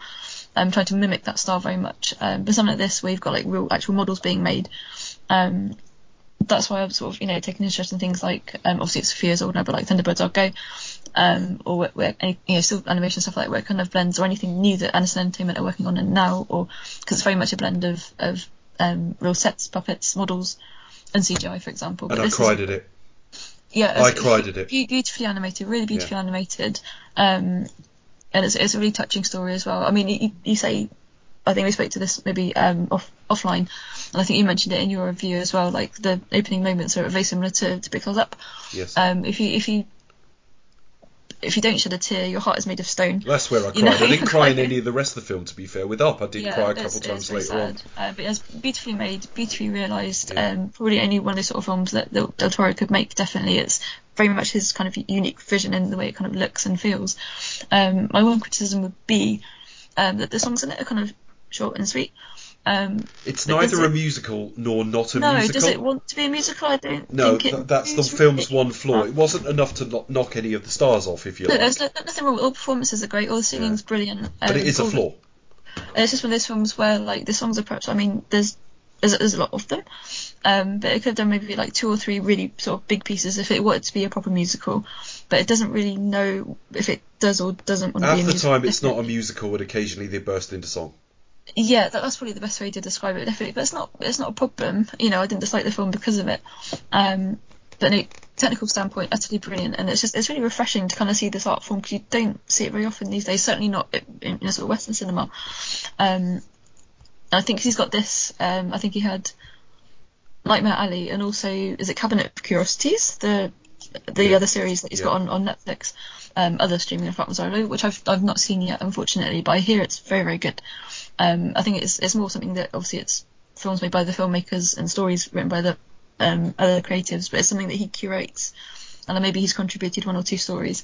But I need to check that out as well, because that does look excellent. But that's kind of more into sort of like gothic horror, mysterious, sort of darker undertones that he's known more for.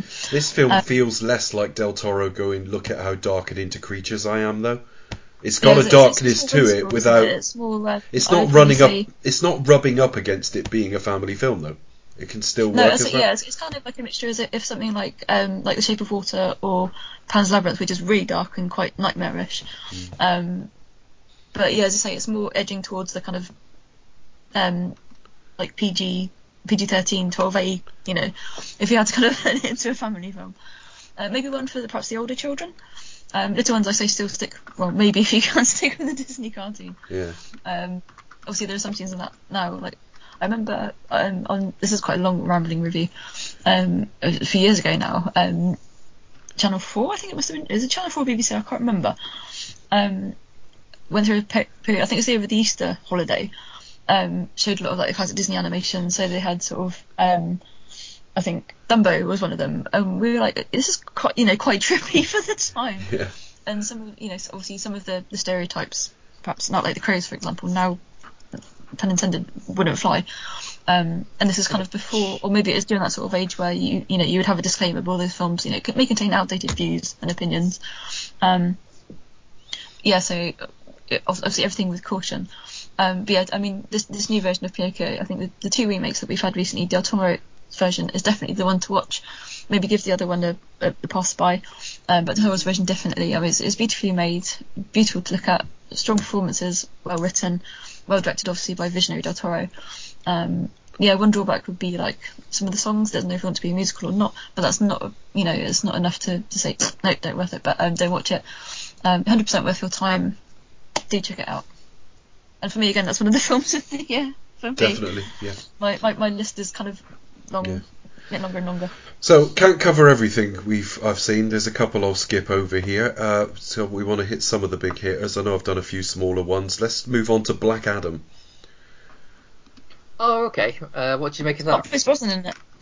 Pierce Brosnan's the best thing in it. But playing Yeah, he's not amazing. playing not Doctor Strange. For the sake of full Yeah, disclosure, so- I'm skipping Ticket not to for Paradise, which is a rom-com with George Clooney my wife wanted to see, but there's really not much to say about it. It does what it says on the tin, and it does it okay. And then I saw a film with Sally Hawkins and Steve Coogan called The Lost King about the search for the remains of That was really Richard good. III. Like, again, that was. Oh, like we can a talk about it underdog if you've seen it. movie. I thought it was okay. I don't think it sold why she suddenly became so obsessed with it. No, I kind of came away because I think you kind of. It's one of those films where like it'll give you tell you into it about how how it sort of happened with the rest of it as well. Yeah. I kind of I like the fantasy sequences. That's quite interesting where she was like talking She's to chatting Richard to and she's chatting yeah, to a young I version of think King Richard. the Yeah. actor who played him, I forget his name. I'm gonna have to look him up. He's been in a few episodes of Doctor Who, various fantasy sci-fi shows and that as well. He's got quite a distinctive look to him. He does the role very well considering it's also largely a speaking part. Sally Hawkins fantastic. Whatever she does is just amazing. She's playing very dowdy here. Definitely, and I think she's one of these sort of actors who's very much. I mean, she's known for these kind of sorts of films, but she's quite sort of. I don't know how to say it, like a chameleon. Like she can turn her hand to almost every kind of role, and she kind of always fits into it as well. And even because the character has Emmy and Fibre and stuff like that as well, which is kind of similar to what I have. I mean, it's touched upon really, and it's not like a major part of her life, but she is struggling through ill it's an health. aspect, with health issues, and it's an aspect of her character, and it's something that kind of feels very believable. It's not kind of it's not heaped on, or it's not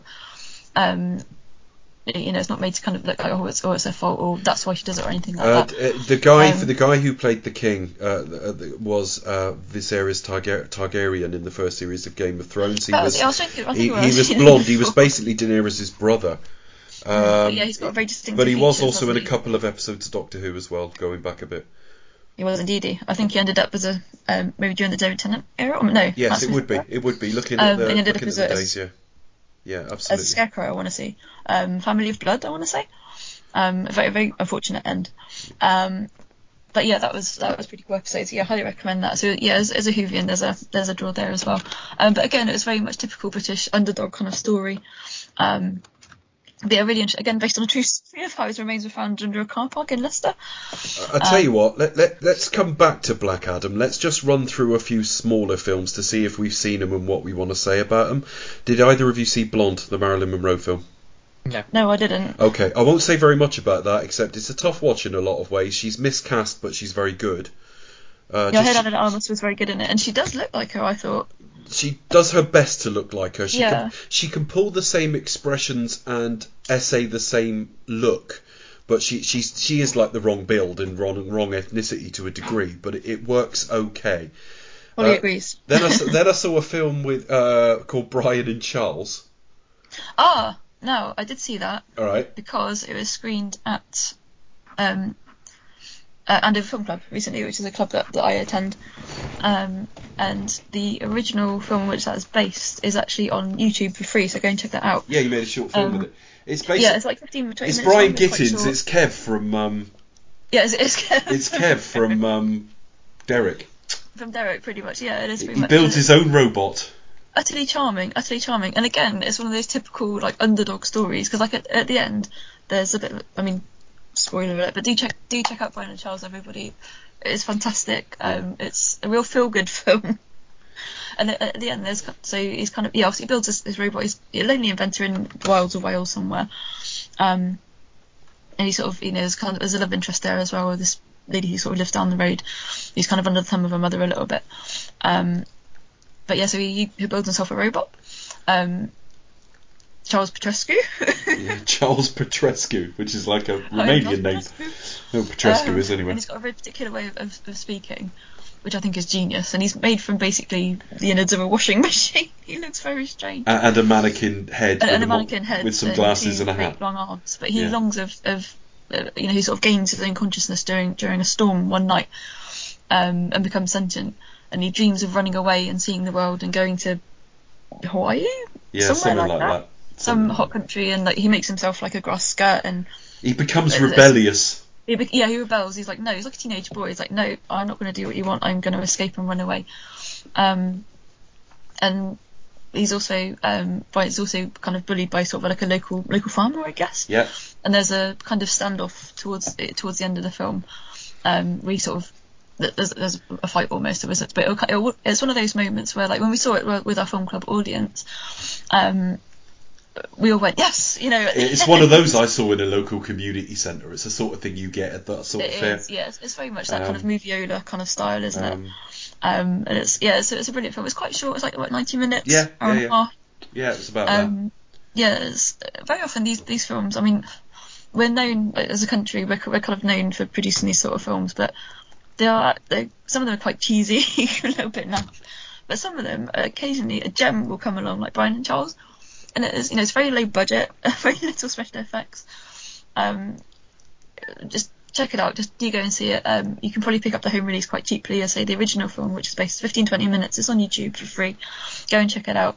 And yeah, it's based, it's on Derek as well. But it's what are they obsessed with? Cauliflowers, isn't it? Is it cauliflowers or cabbages? Cabbages. Yeah, he's obsessed with cabbages. Yeah. Really randomly. Yeah. I don't know. I mean, to be honest, you don't really need to have seen Derek or anything, to get into it. Bizarrely as well, one of our club members, actually I got it for Christmas. There's a book, Kazuo Ishiguro, Clara and the Sun, which is, I think it was on Radio 4 Book at Bedtime or the Book Club or something like that as well, which deals with sort of similar themes, sort of an AI sort of friend, robot friend. And I received it for Christmas. So I was like, oh, this is quite good. After it was recommended to me. So that's another literary offshoot there that you can check out if you want to, listeners. But yeah, I highly recommend Brian and Charles. Very charming little film and a feel good film that'll have you punching the air at the end.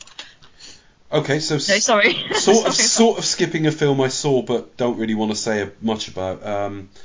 Eddie Redmayne and Jessica Chastain, The Good Nurse. This was a true story about a nurse killing his patients, but I don't want to talk about it because it's a how-to guide for Chris. Oh no, don't do that, Chris, please. He'll be like, I'd like to try that. Basically, so that's how you do it. Sure, yeah. Just be like, this is how not to do it. Basically, or they leave out Chris, vital details. It's their saline drips you got to go for, all right? Yeah. All right. Okay. What's that case that's going on here in England at the moment? The nurse who killed all those babies. Yeah. Yeah. It's terrible. Grim, isn't horrible. It is. It's terrible like that. I just think, oh my gosh. She didn't even have the good grace to be a bit of a moose. Yeah, I mean, the thing is with her though, it's like she's clearly like demented crazy psychopath. Like, well, I think even that those words are just even diminishment to someone who did that, because it's not the fact that she did what she did, it was the fact that she knowingly did it, as well as lying to the parents' faces, saying that, oh, trust me, I'm a nurse kind of talk. Yeah, she's in that position of power. He's looking after your children. Trust me, I'm a nurse. I'm deliberately trying to kill you, but it's just it's just really disturbing shit. Yeah, it's terrifying, isn't it? So for a heartwarming version of that fair, dramatise The Good Nurse on Netflix. The Banshees of Inisherin, we're getting quite close up to date now. Did either of you see this? I saw it, yeah. This is the same team that did Seven Psychopaths and In Bruges. Same two leads as well. I went into it a little bit blind because I kind of thought, obviously it's the same. Obviously, really loved In Bruges, hilarious. And I didn't know too much about. I didn't know it was set at turn of the century. Well, I've seen it set in Ireland, but I didn't realise it was 1900 settings. I thought, maybe it's a follow up to In Bruges or something like that. No, so that was a bit of a surprise to me.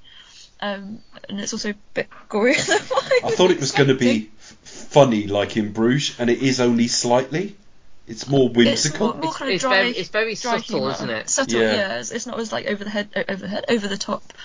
like Life Out Loud, for example. Yeah, it's more subtle humour, definitely, but still really good. I think top performances, again, one of my top films of the year. Yeah, two guys on Craggy Island aren't friends anymore. That's It the is plot. Craggy Island, isn't it? And it's set Craggy Island. it's set about a century ago, something like 1918, 19, something like that. 19, yeah, because it's during, I'm sure someone described there's it. a wartime setting, isn't there, I think? Yeah. Like Civil War, isn't it, or some sort Yeah, of... that's it. Yeah. I mean, there are some kind of sad scenes, obviously not like wartime scenes and Yeah, everything this like would be that. the Irish Civil War, yeah. Yeah. But I mean, the two central performances are fantastic. I mean, you can't really fault them. I think they're just, just amazing in whatever they do, I think. Okay, just before we go to Black Adam then, two more streaming films I've seen recently, All Quiet on the Western Front and See How They Run. Oh, I saw See How They Run. I need to see All Quiet on the Western Front, but I think that'll be for another day. But yeah, See How They Run, definitely. Is that the one about the mousetrap, or set around the See mousetrap? How They Run is, yeah. Yeah. Sam Rockwell, very knowingly wacky. Yeah. Somewhat clever, somewhat funny, not as good as you would hope it would be. It's one of those films where I really enjoyed it. Great ensemble cast. Saoirse Ronan is fantastic. She's amazing. Again, I probably just mangled her name, so sorry about that one. It is No, I think Saoirse. you said it right. It's one of those movies where Saoirse, there we go. Sorry, you said it right, I think. It's going to be mangled Becky, by me, so I can only apologise. Just say it however you want, but with an Irish accent, it'll be fine. But it's a disclaimer. I will mangle your name. I'm very sorry. If we ever come to, I'm trying to think if we've got any international cinema type lineup coming soon. I'm just going to mangle. Yeah, when we come to do obviously our. Oh God, here we go. It's our African movie season. Oh dear, we're in trouble. Never mind, it's fine. See How They Run. There's a couple of sequences. I'm not going to listen. It's all right. There's a couple of sequences in it, sort of set to the score of the film, bit whimsical, where they're trying to make their way somewhere, and you go, this is like the breaking out of prison in the Grand Budapest Hotel. It's very much some scenes ilk, of isn't it? Some scenes, it's not quite as quirky, but some scenes are almost Wes Anderson-ish. Yeah, I was thinking it could very much be like a Wes Anderson movie. But I enjoyed it. Again, great performances, great ensemble cast. Huge fan of The Mousetrap as well. Classic Agatha Christie play. Go and check it out if you can. On the stage, not giving away the ending. It's the only one they have. I thought like this film kind of played around with that too much for my liking. I mean, it didn't sort of ruin The Mousetrap, but I was like, you're kind of playing with fire here. Really like they mess too much with the classics.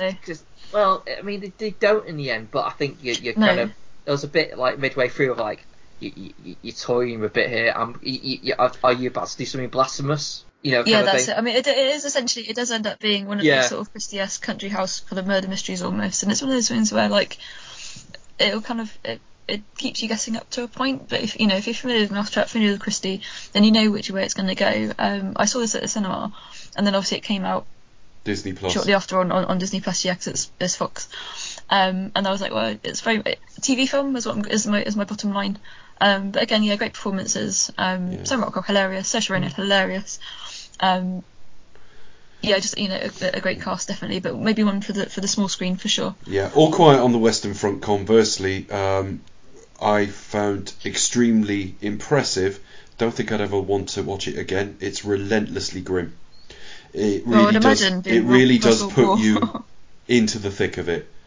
And I've got a lot more to say about it because I was so taken up. This might be a knock on the film, or maybe it might be praise for the film. I don't know which it is. I was so taken up with how authentic it felt. I don't remember much of the story, but it was relentlessly grim look at life in the trenches in World War One. Another thing I saw very recently, and I'm trying to think, did I see it on a download or a stream? I promise we'll do Black Adam next. They've made a new Fletch. Every time we say that, I think you're going to say Black Adam. I was like, what's that got to do with it? No, they've made a new Fletch film with John Hamm. I didn't know that till it was out. I was like, oh really? Yeah, it's a fucking blast. It's brilliant. Oh, is it? Yeah. Oh, is it good? Yeah. I need to check it out. Thing is, I don't very much remember much about the original Fletch films now. But like he sort of ends up fingered for a murder. He's sort of an ex-investigative reporter now, but he's keen to tell everyone what a successful and brilliant investigative reporter he was. He's in some relationship. He goes to sort of stay at a house in America because he's living elsewhere, and like finds a body, and he's holding the murder weapon. So far, so cliched, but it's really funny. And he's like trying to get involved with the local police, and they're finding him extraordinarily irritating. And there's all this sort of cast of quirky characters, because you got is it his mother? Not effect. Is it his mother-in-law? I think it's his. I can't remember if it's his father's like wife, or a colleague's wife, and whatever it is. There's a real like. I think it's his girlfriend's mother, and she's a really sort of eccentric Sicilian type who thinks she's like super attractive and that he must want to sleep with her. And it's worth checking out. It's really funny. And John Hamm wears the role like a glove. It's really good. Jam. Oh, okay. Because I was never like, I don't think I've properly seen the Fletch movies. Yeah. Well, Chevy Chase can be a bit much. But yeah.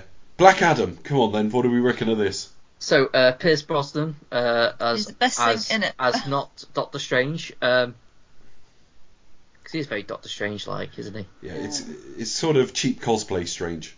Yeah. Yeah. Yeah, you know what? I am going to say, though, he was the best thing in it.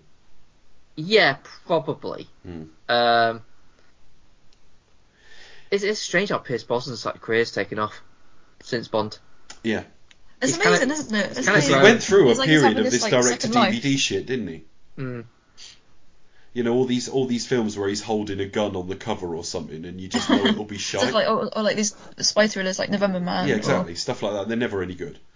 No. But It was okay.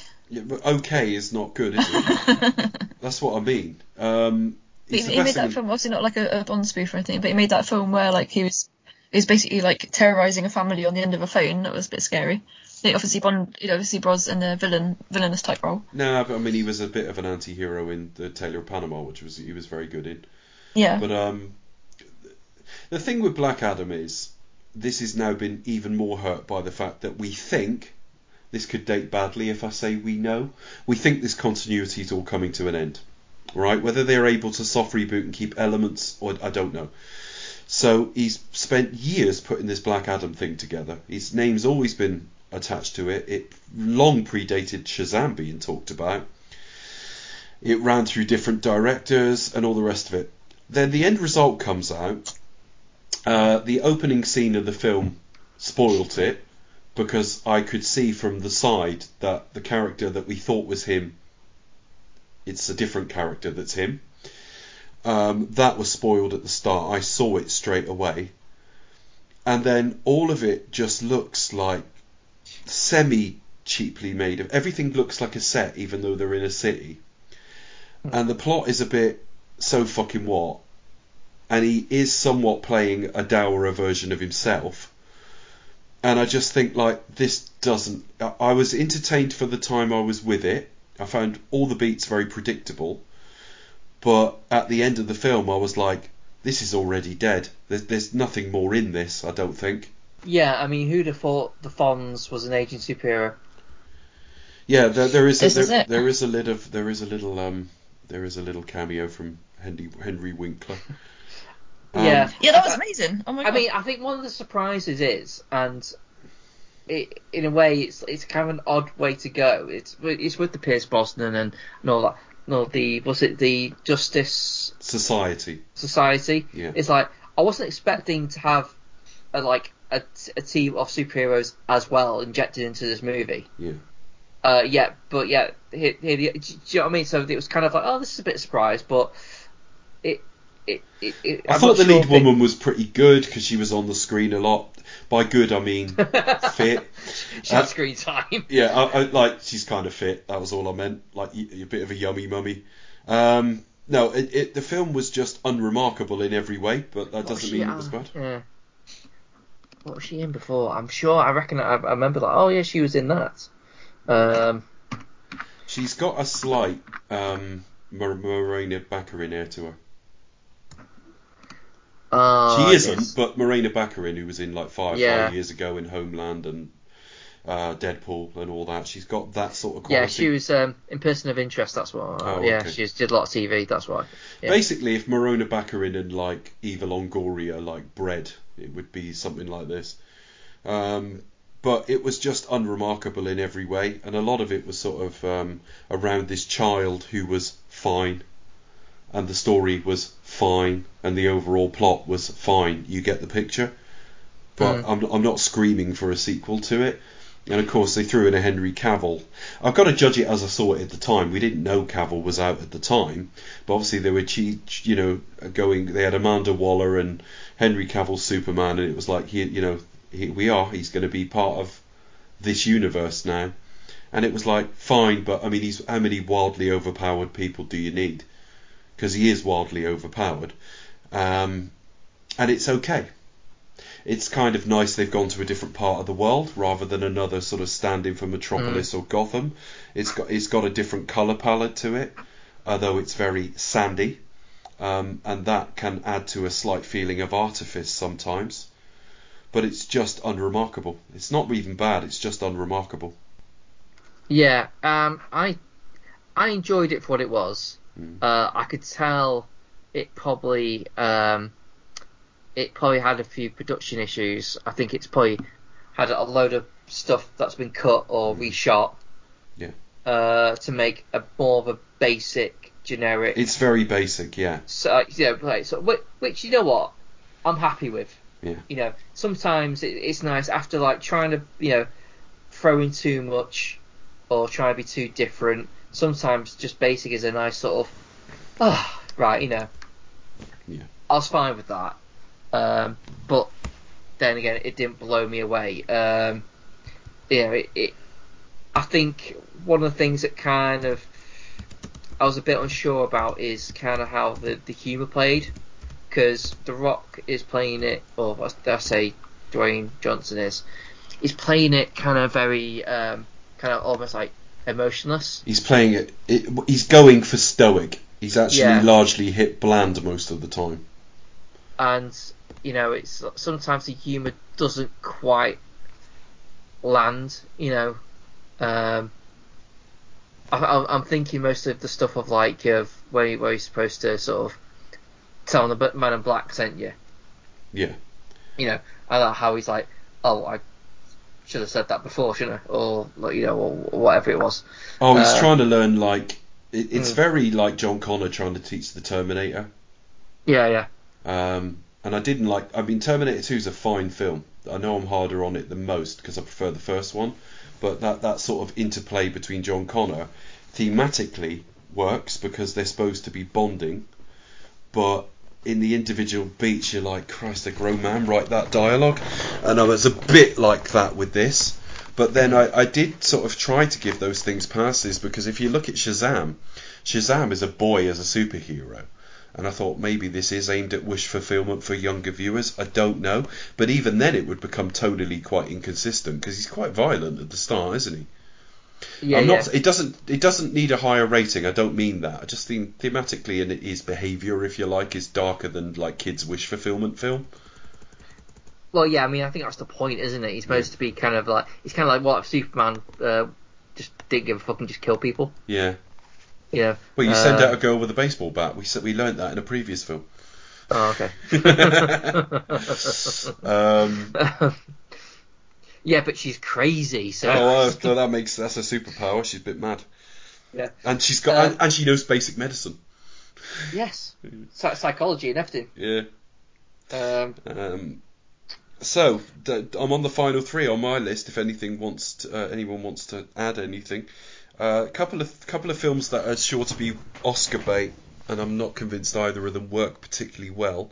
I saw David O. Russell's Amsterdam, and the most damning thing I can say about that is I saw it on Boxing Day and I can't tell you what happens in it.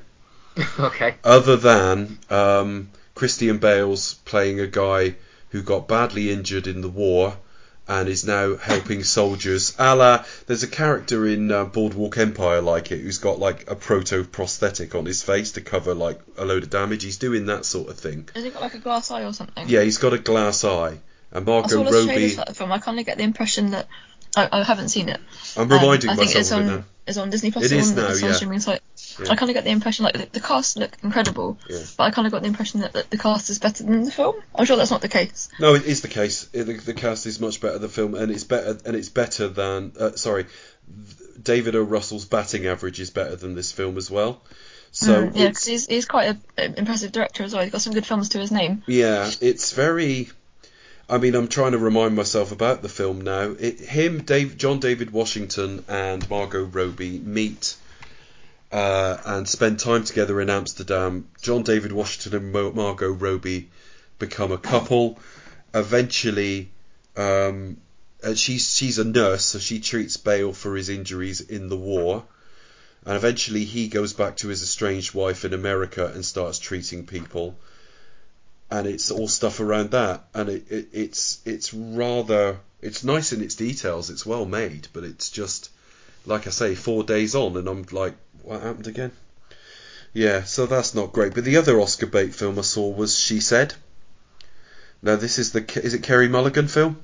Yeah, I did see this. Is this about Weinstein? About the Me Too. This is the Weinstein film. Now it's funny I've just mentioned Margot Robbie. It's basically like All the President's Men, but for the Me Too generation, about Weinstein and how it came about, or Spotlight, one of those sort of films. No, I'll tell you exactly what it is. It's Bombshell. Bombshell, that's the other one. It's Bombshell. It's very similar film. The only difference is Bombshell was the cast. I suppose it is fucking made up, isn't it? Fox News. That was all about Bill O'Reilly and the treatment of women who worked for Fox and stuff like that, and basically and Roger, whatever he was called, who run the station, who was getting sexual favours from women to get on air.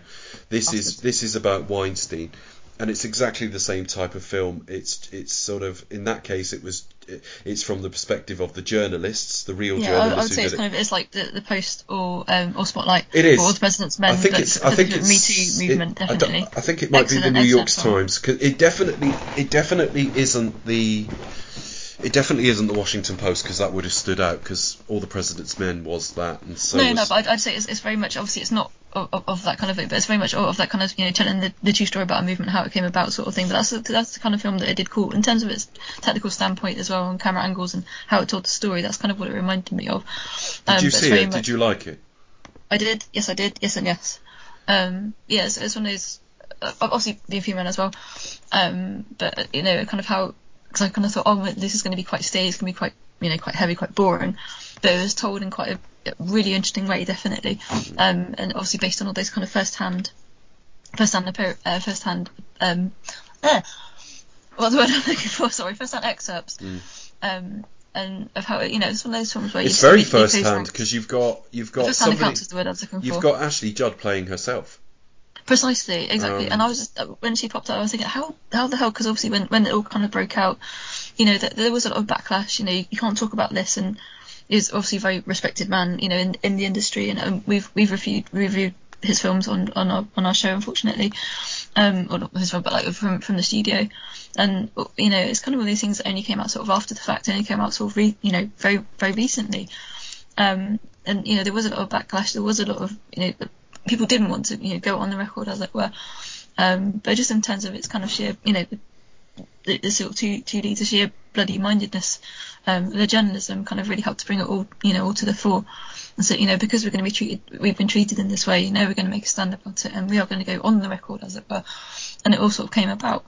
It was perhaps so aspects of it could have been told a little bit more dynamically, but it just goes to kind of echo the sheer doggedness of how they really kind of got these women to come forward and to speak, and to kind of try to make their voices heard.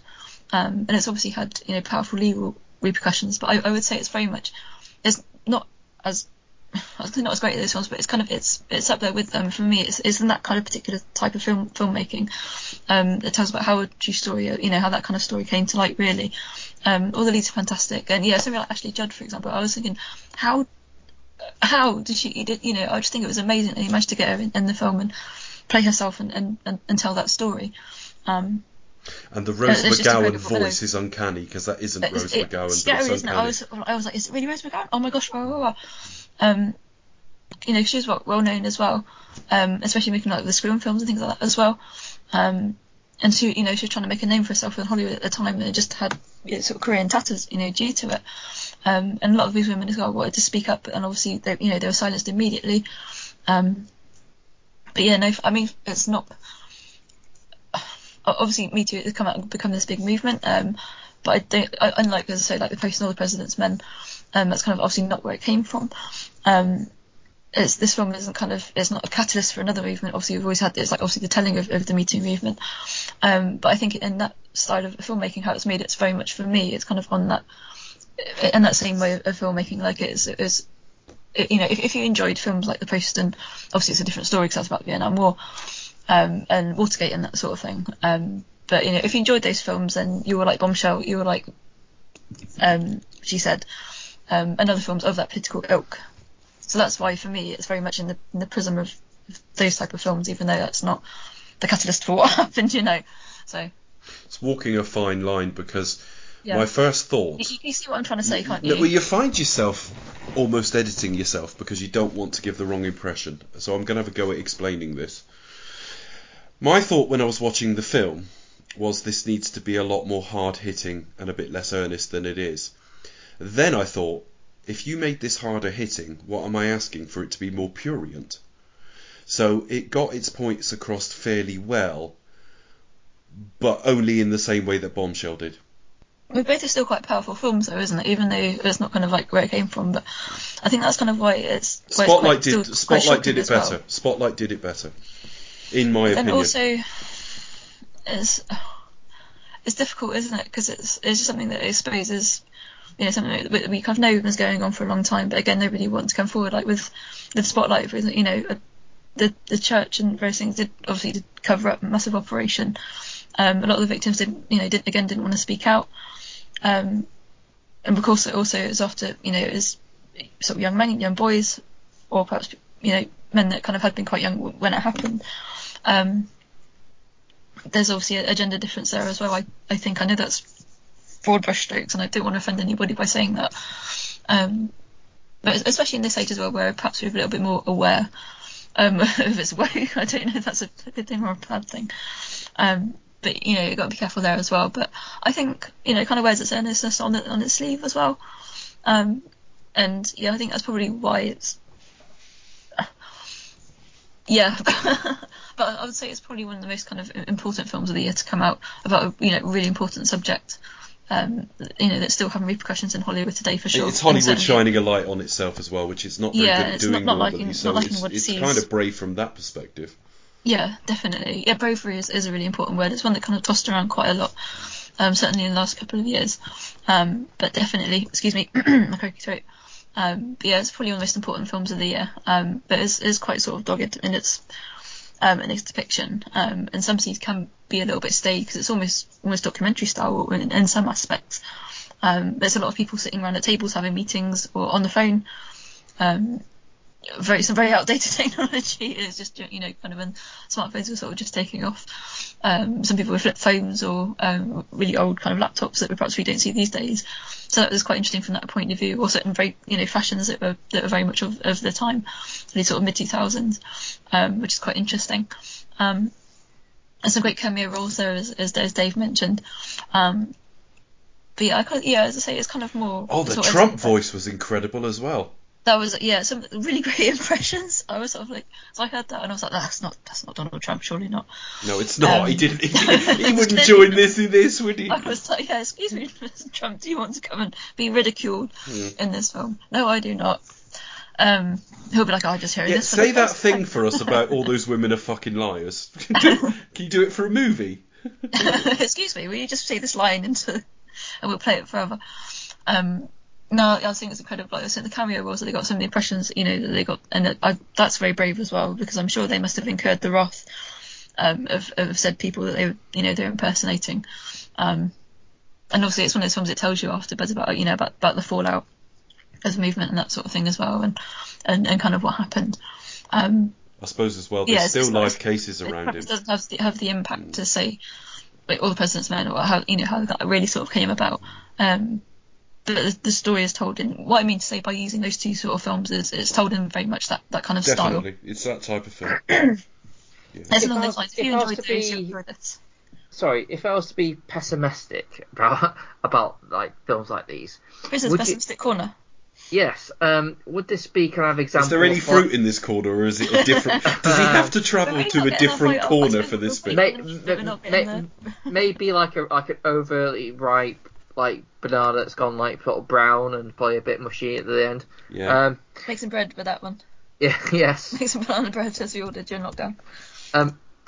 Is this like an example of Hollywood essentially sort of right? Let's just shine a spotlight on Weinstein, Harvey Weinstein, and let's just like brush everything else under the carpet. Like we'll make an example of him because he's like caught and tried now. We'll sort of like kind of do problem solved. Yeah, yes, problem solved. Yeah, we made this film about it. We like, kind of shone a light on our seedy underbelly, and like, everything else is fine.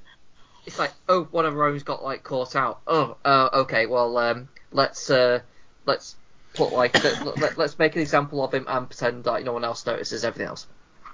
I suppose, given it's so close to the events, maybe, or so close to the end of it all. Yeah, I don't know. I mean, I've not seen the film, but does the film kind of like does that? Well, no, because it's not the only thing I can say in answer to that is conceptually making the film. Yeah, quite possibly, because there'll still be executives in place who were in place when all this sort of shit was going on. If you were making it 20 years afterwards, maybe. But in terms of the way the film is structured, it's not Hollywood trying to clean house. It's outside trying to clean Hollywood. And people within Hollywood who are scared for their futures speaking up, who essentially have no power, because we're talking about actors and actresses who had names but not power. They're not Tom Cruise, they're Rose McGowan. She's got Ashley Judd. They are still where they are to some degree. Their talent and work, I don't mean anything other than that. But whether they continue to make movies is the largesse of others. So them speaking up is dangerous. But like Rose McGowan is probably not going to get work anyway. No, she's not. Regardless of like And I think she was. I think she was. I'm going to burn this village down. Yes, but Ashley Judd still had an active career. She might be a little bit past her young lady peak, but she's still looking for interesting to keep interesting work and to keep busy. So no, she'd made quite a few like films of very different genres and different characters as well. Wasn't she like? She didn't try to pigeonhole herself into one particular genre. Well, she's quite good at playing Ashley Judd. I would say that. I was absolutely convinced it was her. What was that? I want to say Kiss the Girls. It might not have been Kiss the Girls. Well, there's one of those. She was in Kiss the Girls. James Patterson adaptations. Well, you had Kiss the Girls and Along Came a Spider. Which was the first one? Kiss the Girls. She was in the first one. Was she in that? I'm pretty sure. She was in the first one, yeah. Yeah, she kicked butt in that. Yeah. So that's like my one standout. And then the year after she made Double Jeopardy. That was when she was at her peak commercially. Yeah, those two films are probably like, if you want to go for two good Ashley Judd movies, those are the ones. Although Double Jeopardy makes no fucking sense whatsoever. But no, it's all a bit. It's but she's really good in it. So that's all that matters. But yeah, so I just totally, because I had totally forgot that she was affected by it all. And then, oh my god, turn that off. Sorry. My TV's been on the whole time, so if you hear extra noise, we haven't heard anything. You're alright. I'm trying to think who else spoke up. I mean, a lot of the people who spoke up were like aides or bystanders or assistants, and they obviously had to risk it all and speak out. And also that you do have people who are like representing Weinstein, and they're having to admit certain things, and it's the spin they're having to put on it, and then eventually they are broken down to we can't really hide this anymore. We've been caught. But at no point does Hollywood genuinely come across as right. We've cleaned house now, because it is kind of dragged out of them, isn't it, Becca? Just a little bit. Yeah. Yeah, I do sort of feel that's probably my one criticism. I think that'll probably be my tagline at some point. It goes a little bit too long. A little like my rambling reviews drag on a little bit too much. But yeah, no, I'd say it's again one of those quite important films that they came out of the year. And I think it's kind of not Hollywood drawing a line, but as you say, it's them kind of sort of looking at it. It's okay, we made this film about it. Not that everything's okay as such, but just holding their hand up, admitting, but just telling the story of what happened and the lasting effects of the Me Too movement, why it came about, how it came about. It just tried to kind of catch it all, with a wider net as possible. But I think some very brave performances, bold choices, sort of strong cast as well. The two female leads, actually, Carey Mulligan is the name, but she's the blander of the two of them. No, well, both are really brilliant. I think the other one's the stronger. I think Carey Mulligan gives the sort of performance thingy from fucking Harry Potter would give. Oh. The woman, what's she called? Emma, whatever she's called, Watson. Watson. Yeah, like it's on the surface, perfectly competent actor, but my God, she's trying quite hard here. Whereas the other one is just very, very natural. The other lead's stronger. Can't think of her name now. I'll look it up. Equally, they're both sort of fantastic. But it's one of those things, isn't it? It's just because it is. I don't think it probably will be as iconic as up there with like All the President's Men. No, it definitely will not. That kind of style of film, but it's just kind of made very much in that vein. Zoe Kazan, she's the strongest thing in the film. Definitely. But for me, it's definitely one of the most important films to come out this year.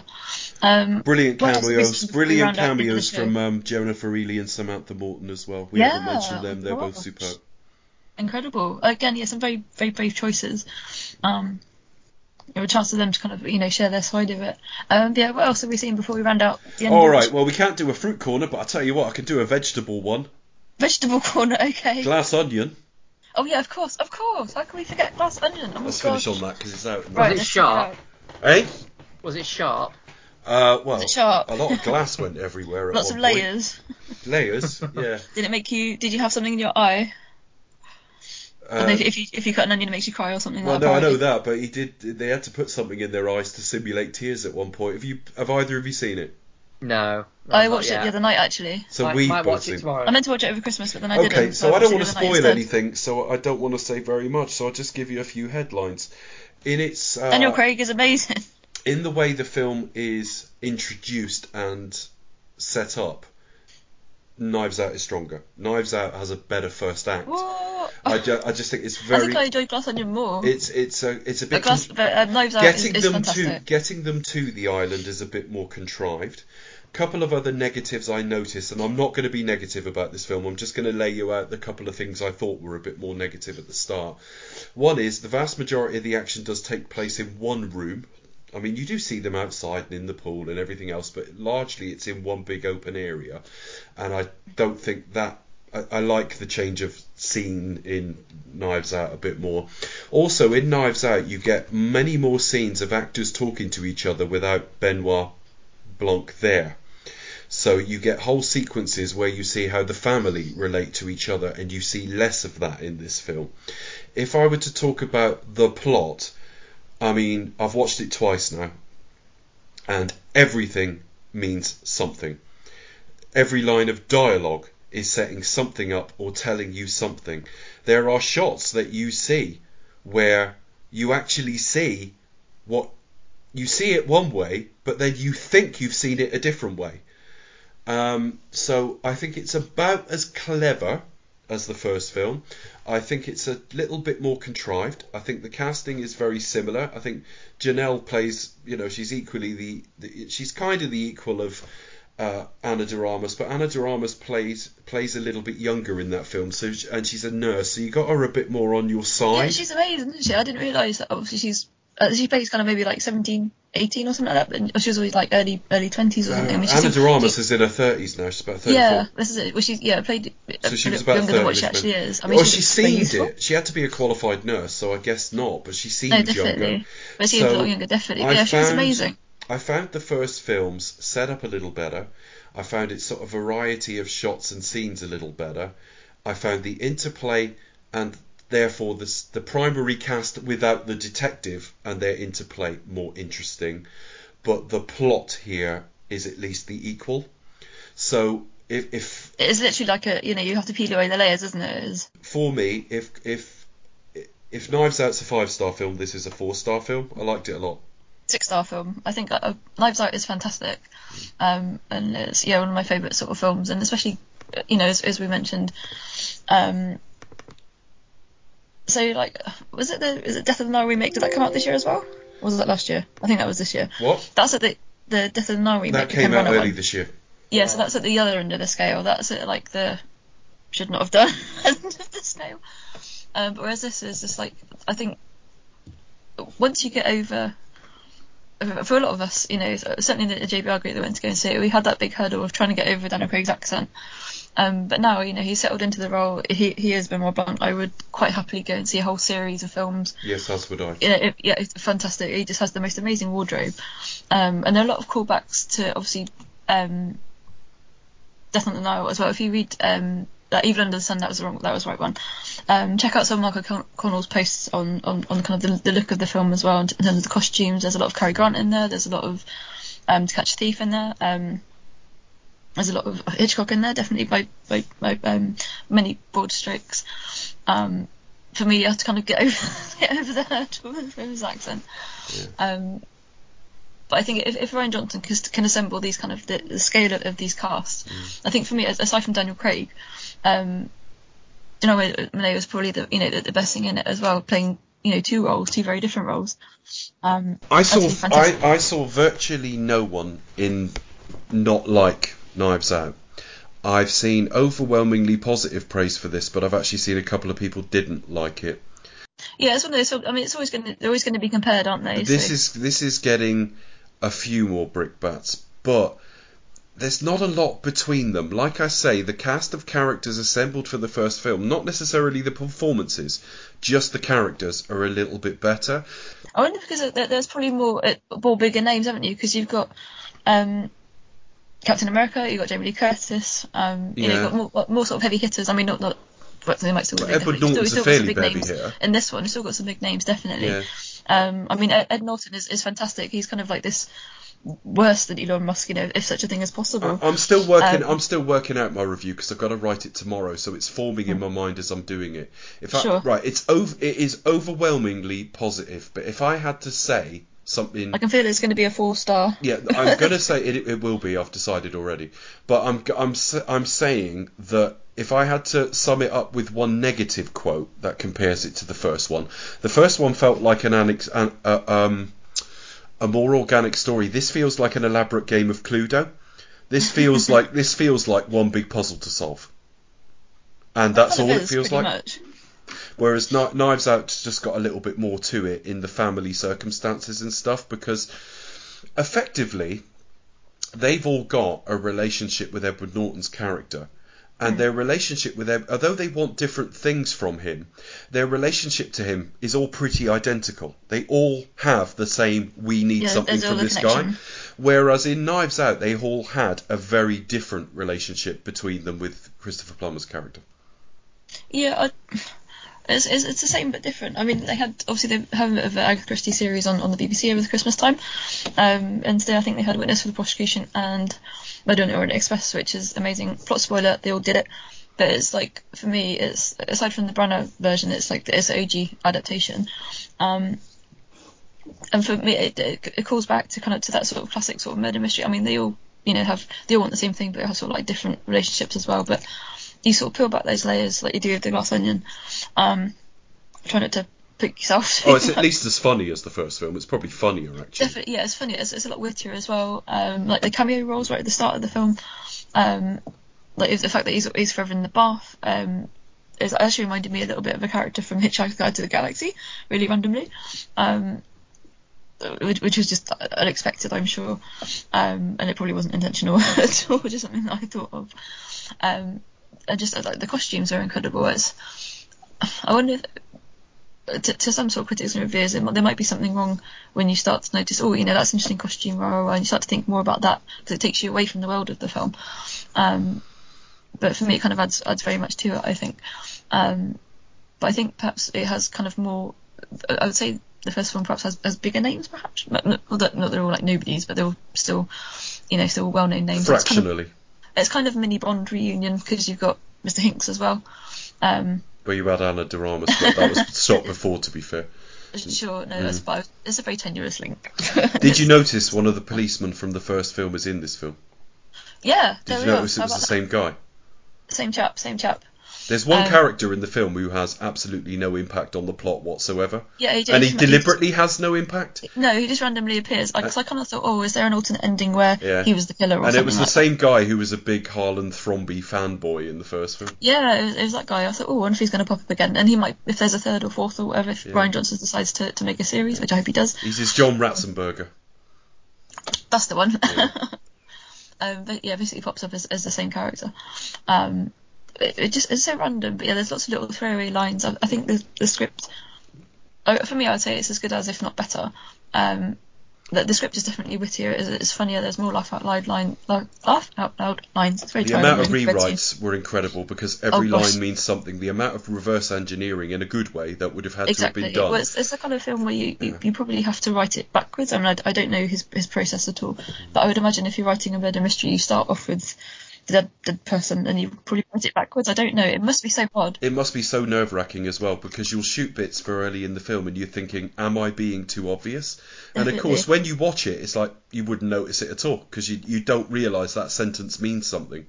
No, that's it. It's not until, unless you are super sharp and you pick it all up first time around. It's one of those films, especially with Knives Out as well, that it kind of does give a lot more on repeated viewing. Pardon me. That's not to insult anyone's intelligence or anything like that, but I find it does. Some films you watch them once and think, yeah, right, that's it. I'm never going to see that again. And then others have like a massive rewatchability. Definitely. I'll watch both again many times. I will. I do enjoy them very much. Yeah, same as would I. Definitely. Hugely enjoyed it. Yeah, if you can catch a listener, do go and check it out. Double bill with Knives Out for sure, and you'll have an absolute whale of a time. And yeah, just get over the hurdle of. Don't double bill Avatar though. Who's got 6 hours? Oh, Jesus.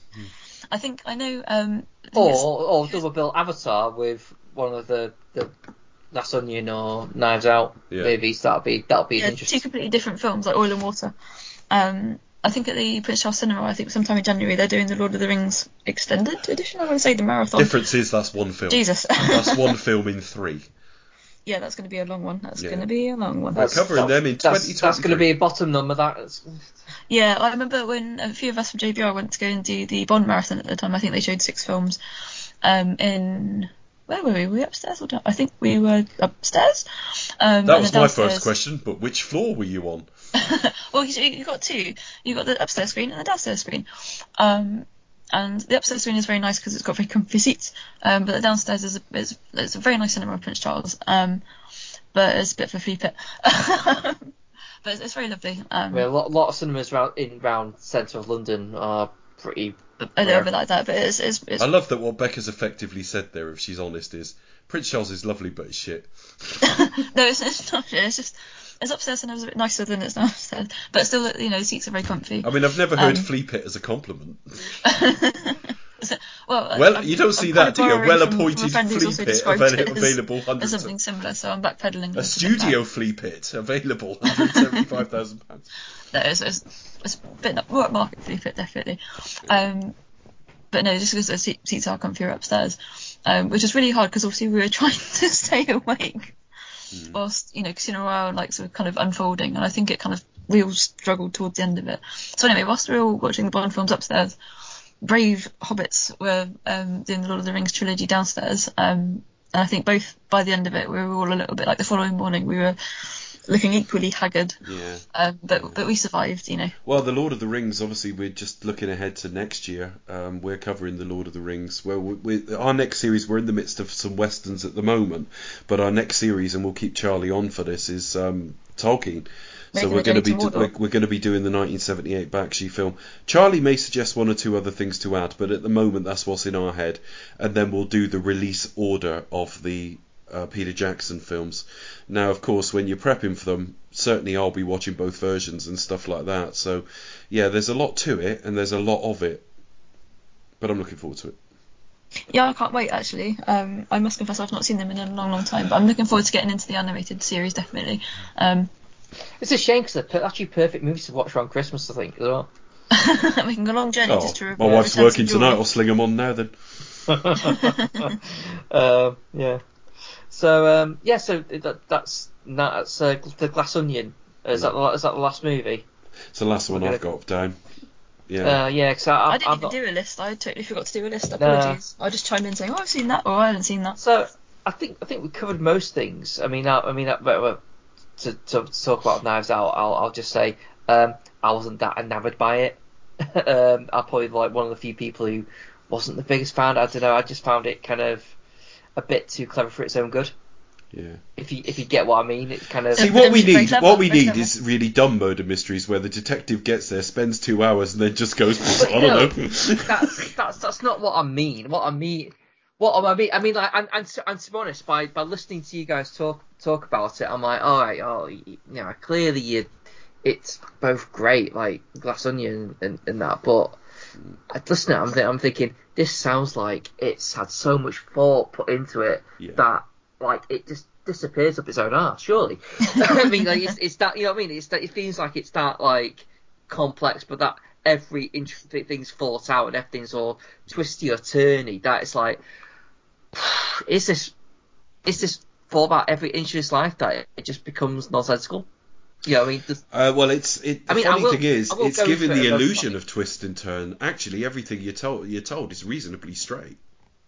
Yeah, I'll go into it with open mind. Yeah, I sound like I'm prejudging it. Yeah, but nothing's for everyone. I was having a conversation with don't someone worry. today who hated the Batman. You know, it's like, well, we're all different. It's just because I'm into sort of prestige murder mystery stuff like that. Burger mysteries. Burger mysteries, yeah, very delicious. He turns up 2 hours later, no idea who did it, but he's had a lovely burger. And it's not even a veggie burger. Oh my god! And you know what? You can't beat a good burger. It's probably one of the best meals you probably have. Well, most delicious burger, definitely. What better message? What better way to look back on 2022? It was a good burger. Speaking of good burgers, and that's the only reference I'll make to it. One of the movies, my surprises movie of the year, which you've not mentioned, I don't know if any of you guys heard of it. The Menu. Have you guys heard? Oh, I haven't seen that. No, apparently it's really good though. I had tickets to see it twice. One time I couldn't get there. And the second time I got there, it was like roadworks and everything else. And I got in there. I just had one of those days, right, where everything went wrong. And I actually got into the car park and I lightly dinked the car. And when I got out, I hadn't done any damage, right? But it was enough for me to go, fuck it, and drive home. Oh no, epic journey. So it was just one of those that it doesn't feel meant to be. So I'll get a rip soon. I've not seen it. I'm meant to see it. And I had tickets to see it. This is Ralph Fiennes and Anya Taylor-Joy in her film debut, probably. She's literally, like, I feel like 2021, 2022 has been the year of Anya Taylor-Joy. Well, my favourite film of last year was Last Night in Soho, and that was hers. Yeah, amazing, incredible. Yeah, I kind of feel like the last couple of years has totally been, the year for her. You can't really escape her. It's not a problem. She's fantastic. She's just got like such a defining like look to her, doesn't she? She does, doesn't she? Oh, we did mention she was the lead woman in The Northman as well. Yeah. I may have so this year has definitely been her year, 2021, 2022. I will say, so the Menu is my pleasant surprise of the year. I went into it not knowing too much about it really. I was thinking it was going to be more satirical, kind of like. The trailers made it look like a horror. Yeah, well, I wondered that. I hadn't seen any trailers, so I just went by the basic premise of like. Is it a bit like League of Gentlemen, where?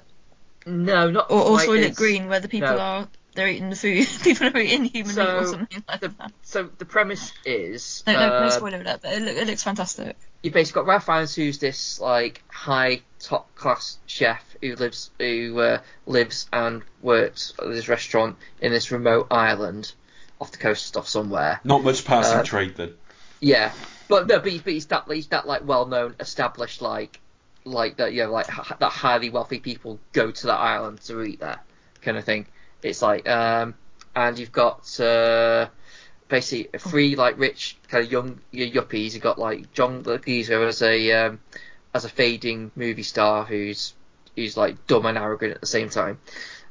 You've got a couple who go there who are regulars to this island, and you've got Nicholas Hoult who plays essentially like a foodie.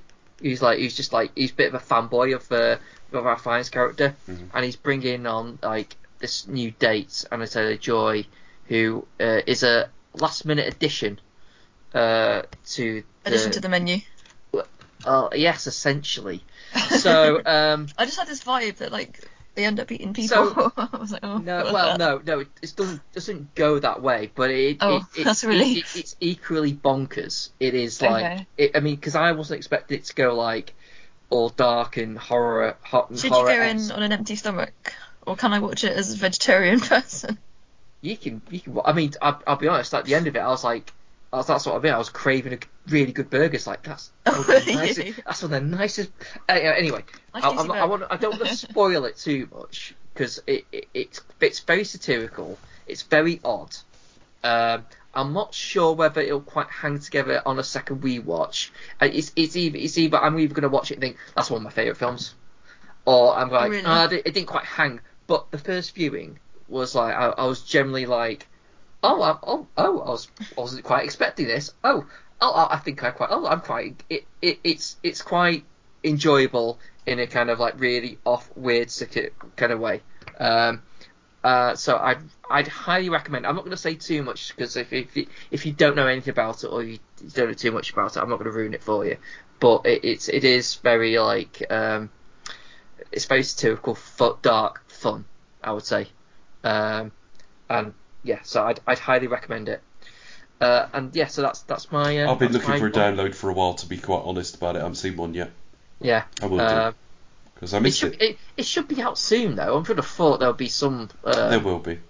VD release date for it. I'm Yeah. sure. Oh, no, hang on. A Blu-ray and DVD release on January 17th, so it's not really too long. Oh, well, I'll rent it then. Oh, cool. Oh, film released on digital platforms on the 3rd of January the 3rd. So Awesome. I'll have so that yeah, then. so that's my recommendation. I'll be watching that next week then. The only other thing is The King's Man, which I suppose technically came out last year, but I saw it last year. yeah. That's why it wasn't in my list. But yeah, Yeah. I think I rewatched it as well because it got slaughtered. What by in reviews? Yeah, generally. I thought it was I don't think that's quite fair then. I liked it. Because I thought it was better than the second Kingsman film. Wasn't it on streaming as well? I want to say. Yeah, it went Disney Plus. Yeah, it's on Disney Plus. Yeah, that's It where is I on saw Disney it as Plus. well. Now I'd forgotten it was there, but it is. I enjoyed it more I liked than it the more second film. I really didn't like the second one, to be fair though. But I loved the first, and I quite liked this one. There were things I didn't like about it, but I liked it. And second film middling, and then the second film, this third film, brilliant. I thought I thoroughly enjoyed it. Did you notice the similarities in terms of like plot points? Because what I noticed was spoiler alert is when the son gets shot at the head. It's kind of like the similar part where I've got similar beats. Yeah. Shot in the head, same kind of like slow motion, same kind of like poignant moment. Yeah. I thought, that's quite. We've seen this before. Yes. I think I saw it around Christmas. But they are both completely different films, both different in vibe and so I liked it, but sometimes they both work well. It cuts both ways as well. I didn't really like No Way Home, the Spider-Man film, and everyone wanked off over it. So we're all different, and occasionally, I saw someone whose opinion I respect tonight. Really, not yours because you haven't seen it yet. Not because I don't respect your opinion. You haven't seen it yet. But Glass Onion, I saw someone tonight just saying how awful it was, and it's like, well, you just got to stay true to what you think. I liked it, and I thought The King's Man was alright. I didn't think it was a great film, but I liked it. It was enjoyable. It was a good romp. Yeah, I had a lot of fun with that one. And the Menu, I really recommend that one. Not saying it's the best film ever. No, it's the one I meant to get to though. It's definitely one worth catching because it's quite interesting and fun and in a satirical kind of way. Okay, cool. Well, that's 2022 done. I doubt we'll do yearly reviews every year because we've kind of had to race through this one, but we'll see. In terms of next year, like I say, we haven't worked out the entire schedule yet, but we can promise you Tolkien is on it. Coming soon.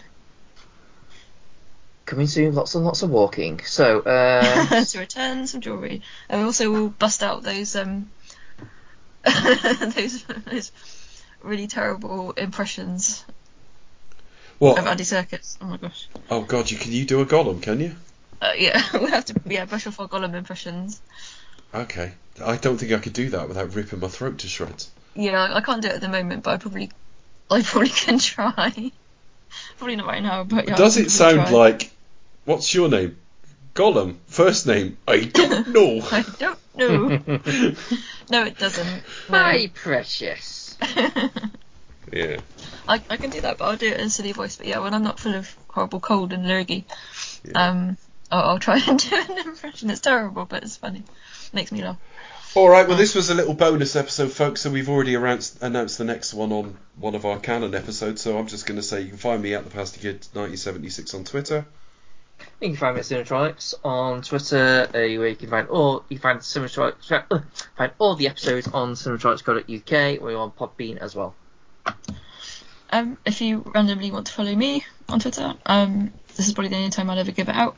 It's _view_movies. Although I do keep threatening to abandon Twitter at some point. Yeah, go but she's elsewhere. been threatening for years, so I'm not too worried. I have been, so I probably won't do that. But if you want to follow us on Twitter, you can. Highly recommend it. It's a pleasant experience. It's at Expect Us to Talk on Twitter. But you can find us across social media. And we're on 99.9% of all the major podcast platforms. So wherever you pick your pods from, just type in Do Expect Us to Talk. You'll find us on there. Do check us out wherever you listen to us, wherever you get your pods from. Don't forget to kindly leave us a 5-star glowing review and a nice rating. Helps us to rank higher, tickle those algorithms a little bit and attract more listeners. Likewise, when we've figured the schedule a little bit more of the coming year, we'll announce it and let us know what films we're covering. We'll let you know what films we're covering. If there's a series of films you'd like us to do, please get in touch. You can drop us an email, expecttotalk@gmail.com. You can tweet us, you can find us on Facebook. Do let us know what you'd like us to review, if anything. Thank you. All right, folks, so I'm just going to sign off by saying Happy New Year, everyone. Thank you for all your support this year. Apologies for the delay. There will be delays this year. That's just the way we are, but thank you for sticking with us for nearly 8 years now. Oh my gosh, that's frightening, isn't it? But yes, thank you so much, everybody. Really appreciate all your support and love. Hopefully you'll be with us for the next 8 years and beyond. But yeah, hope everyone had really happy holidays, and I wish everybody a happy, healthy and successful 2023 and beyond. Happy New Year.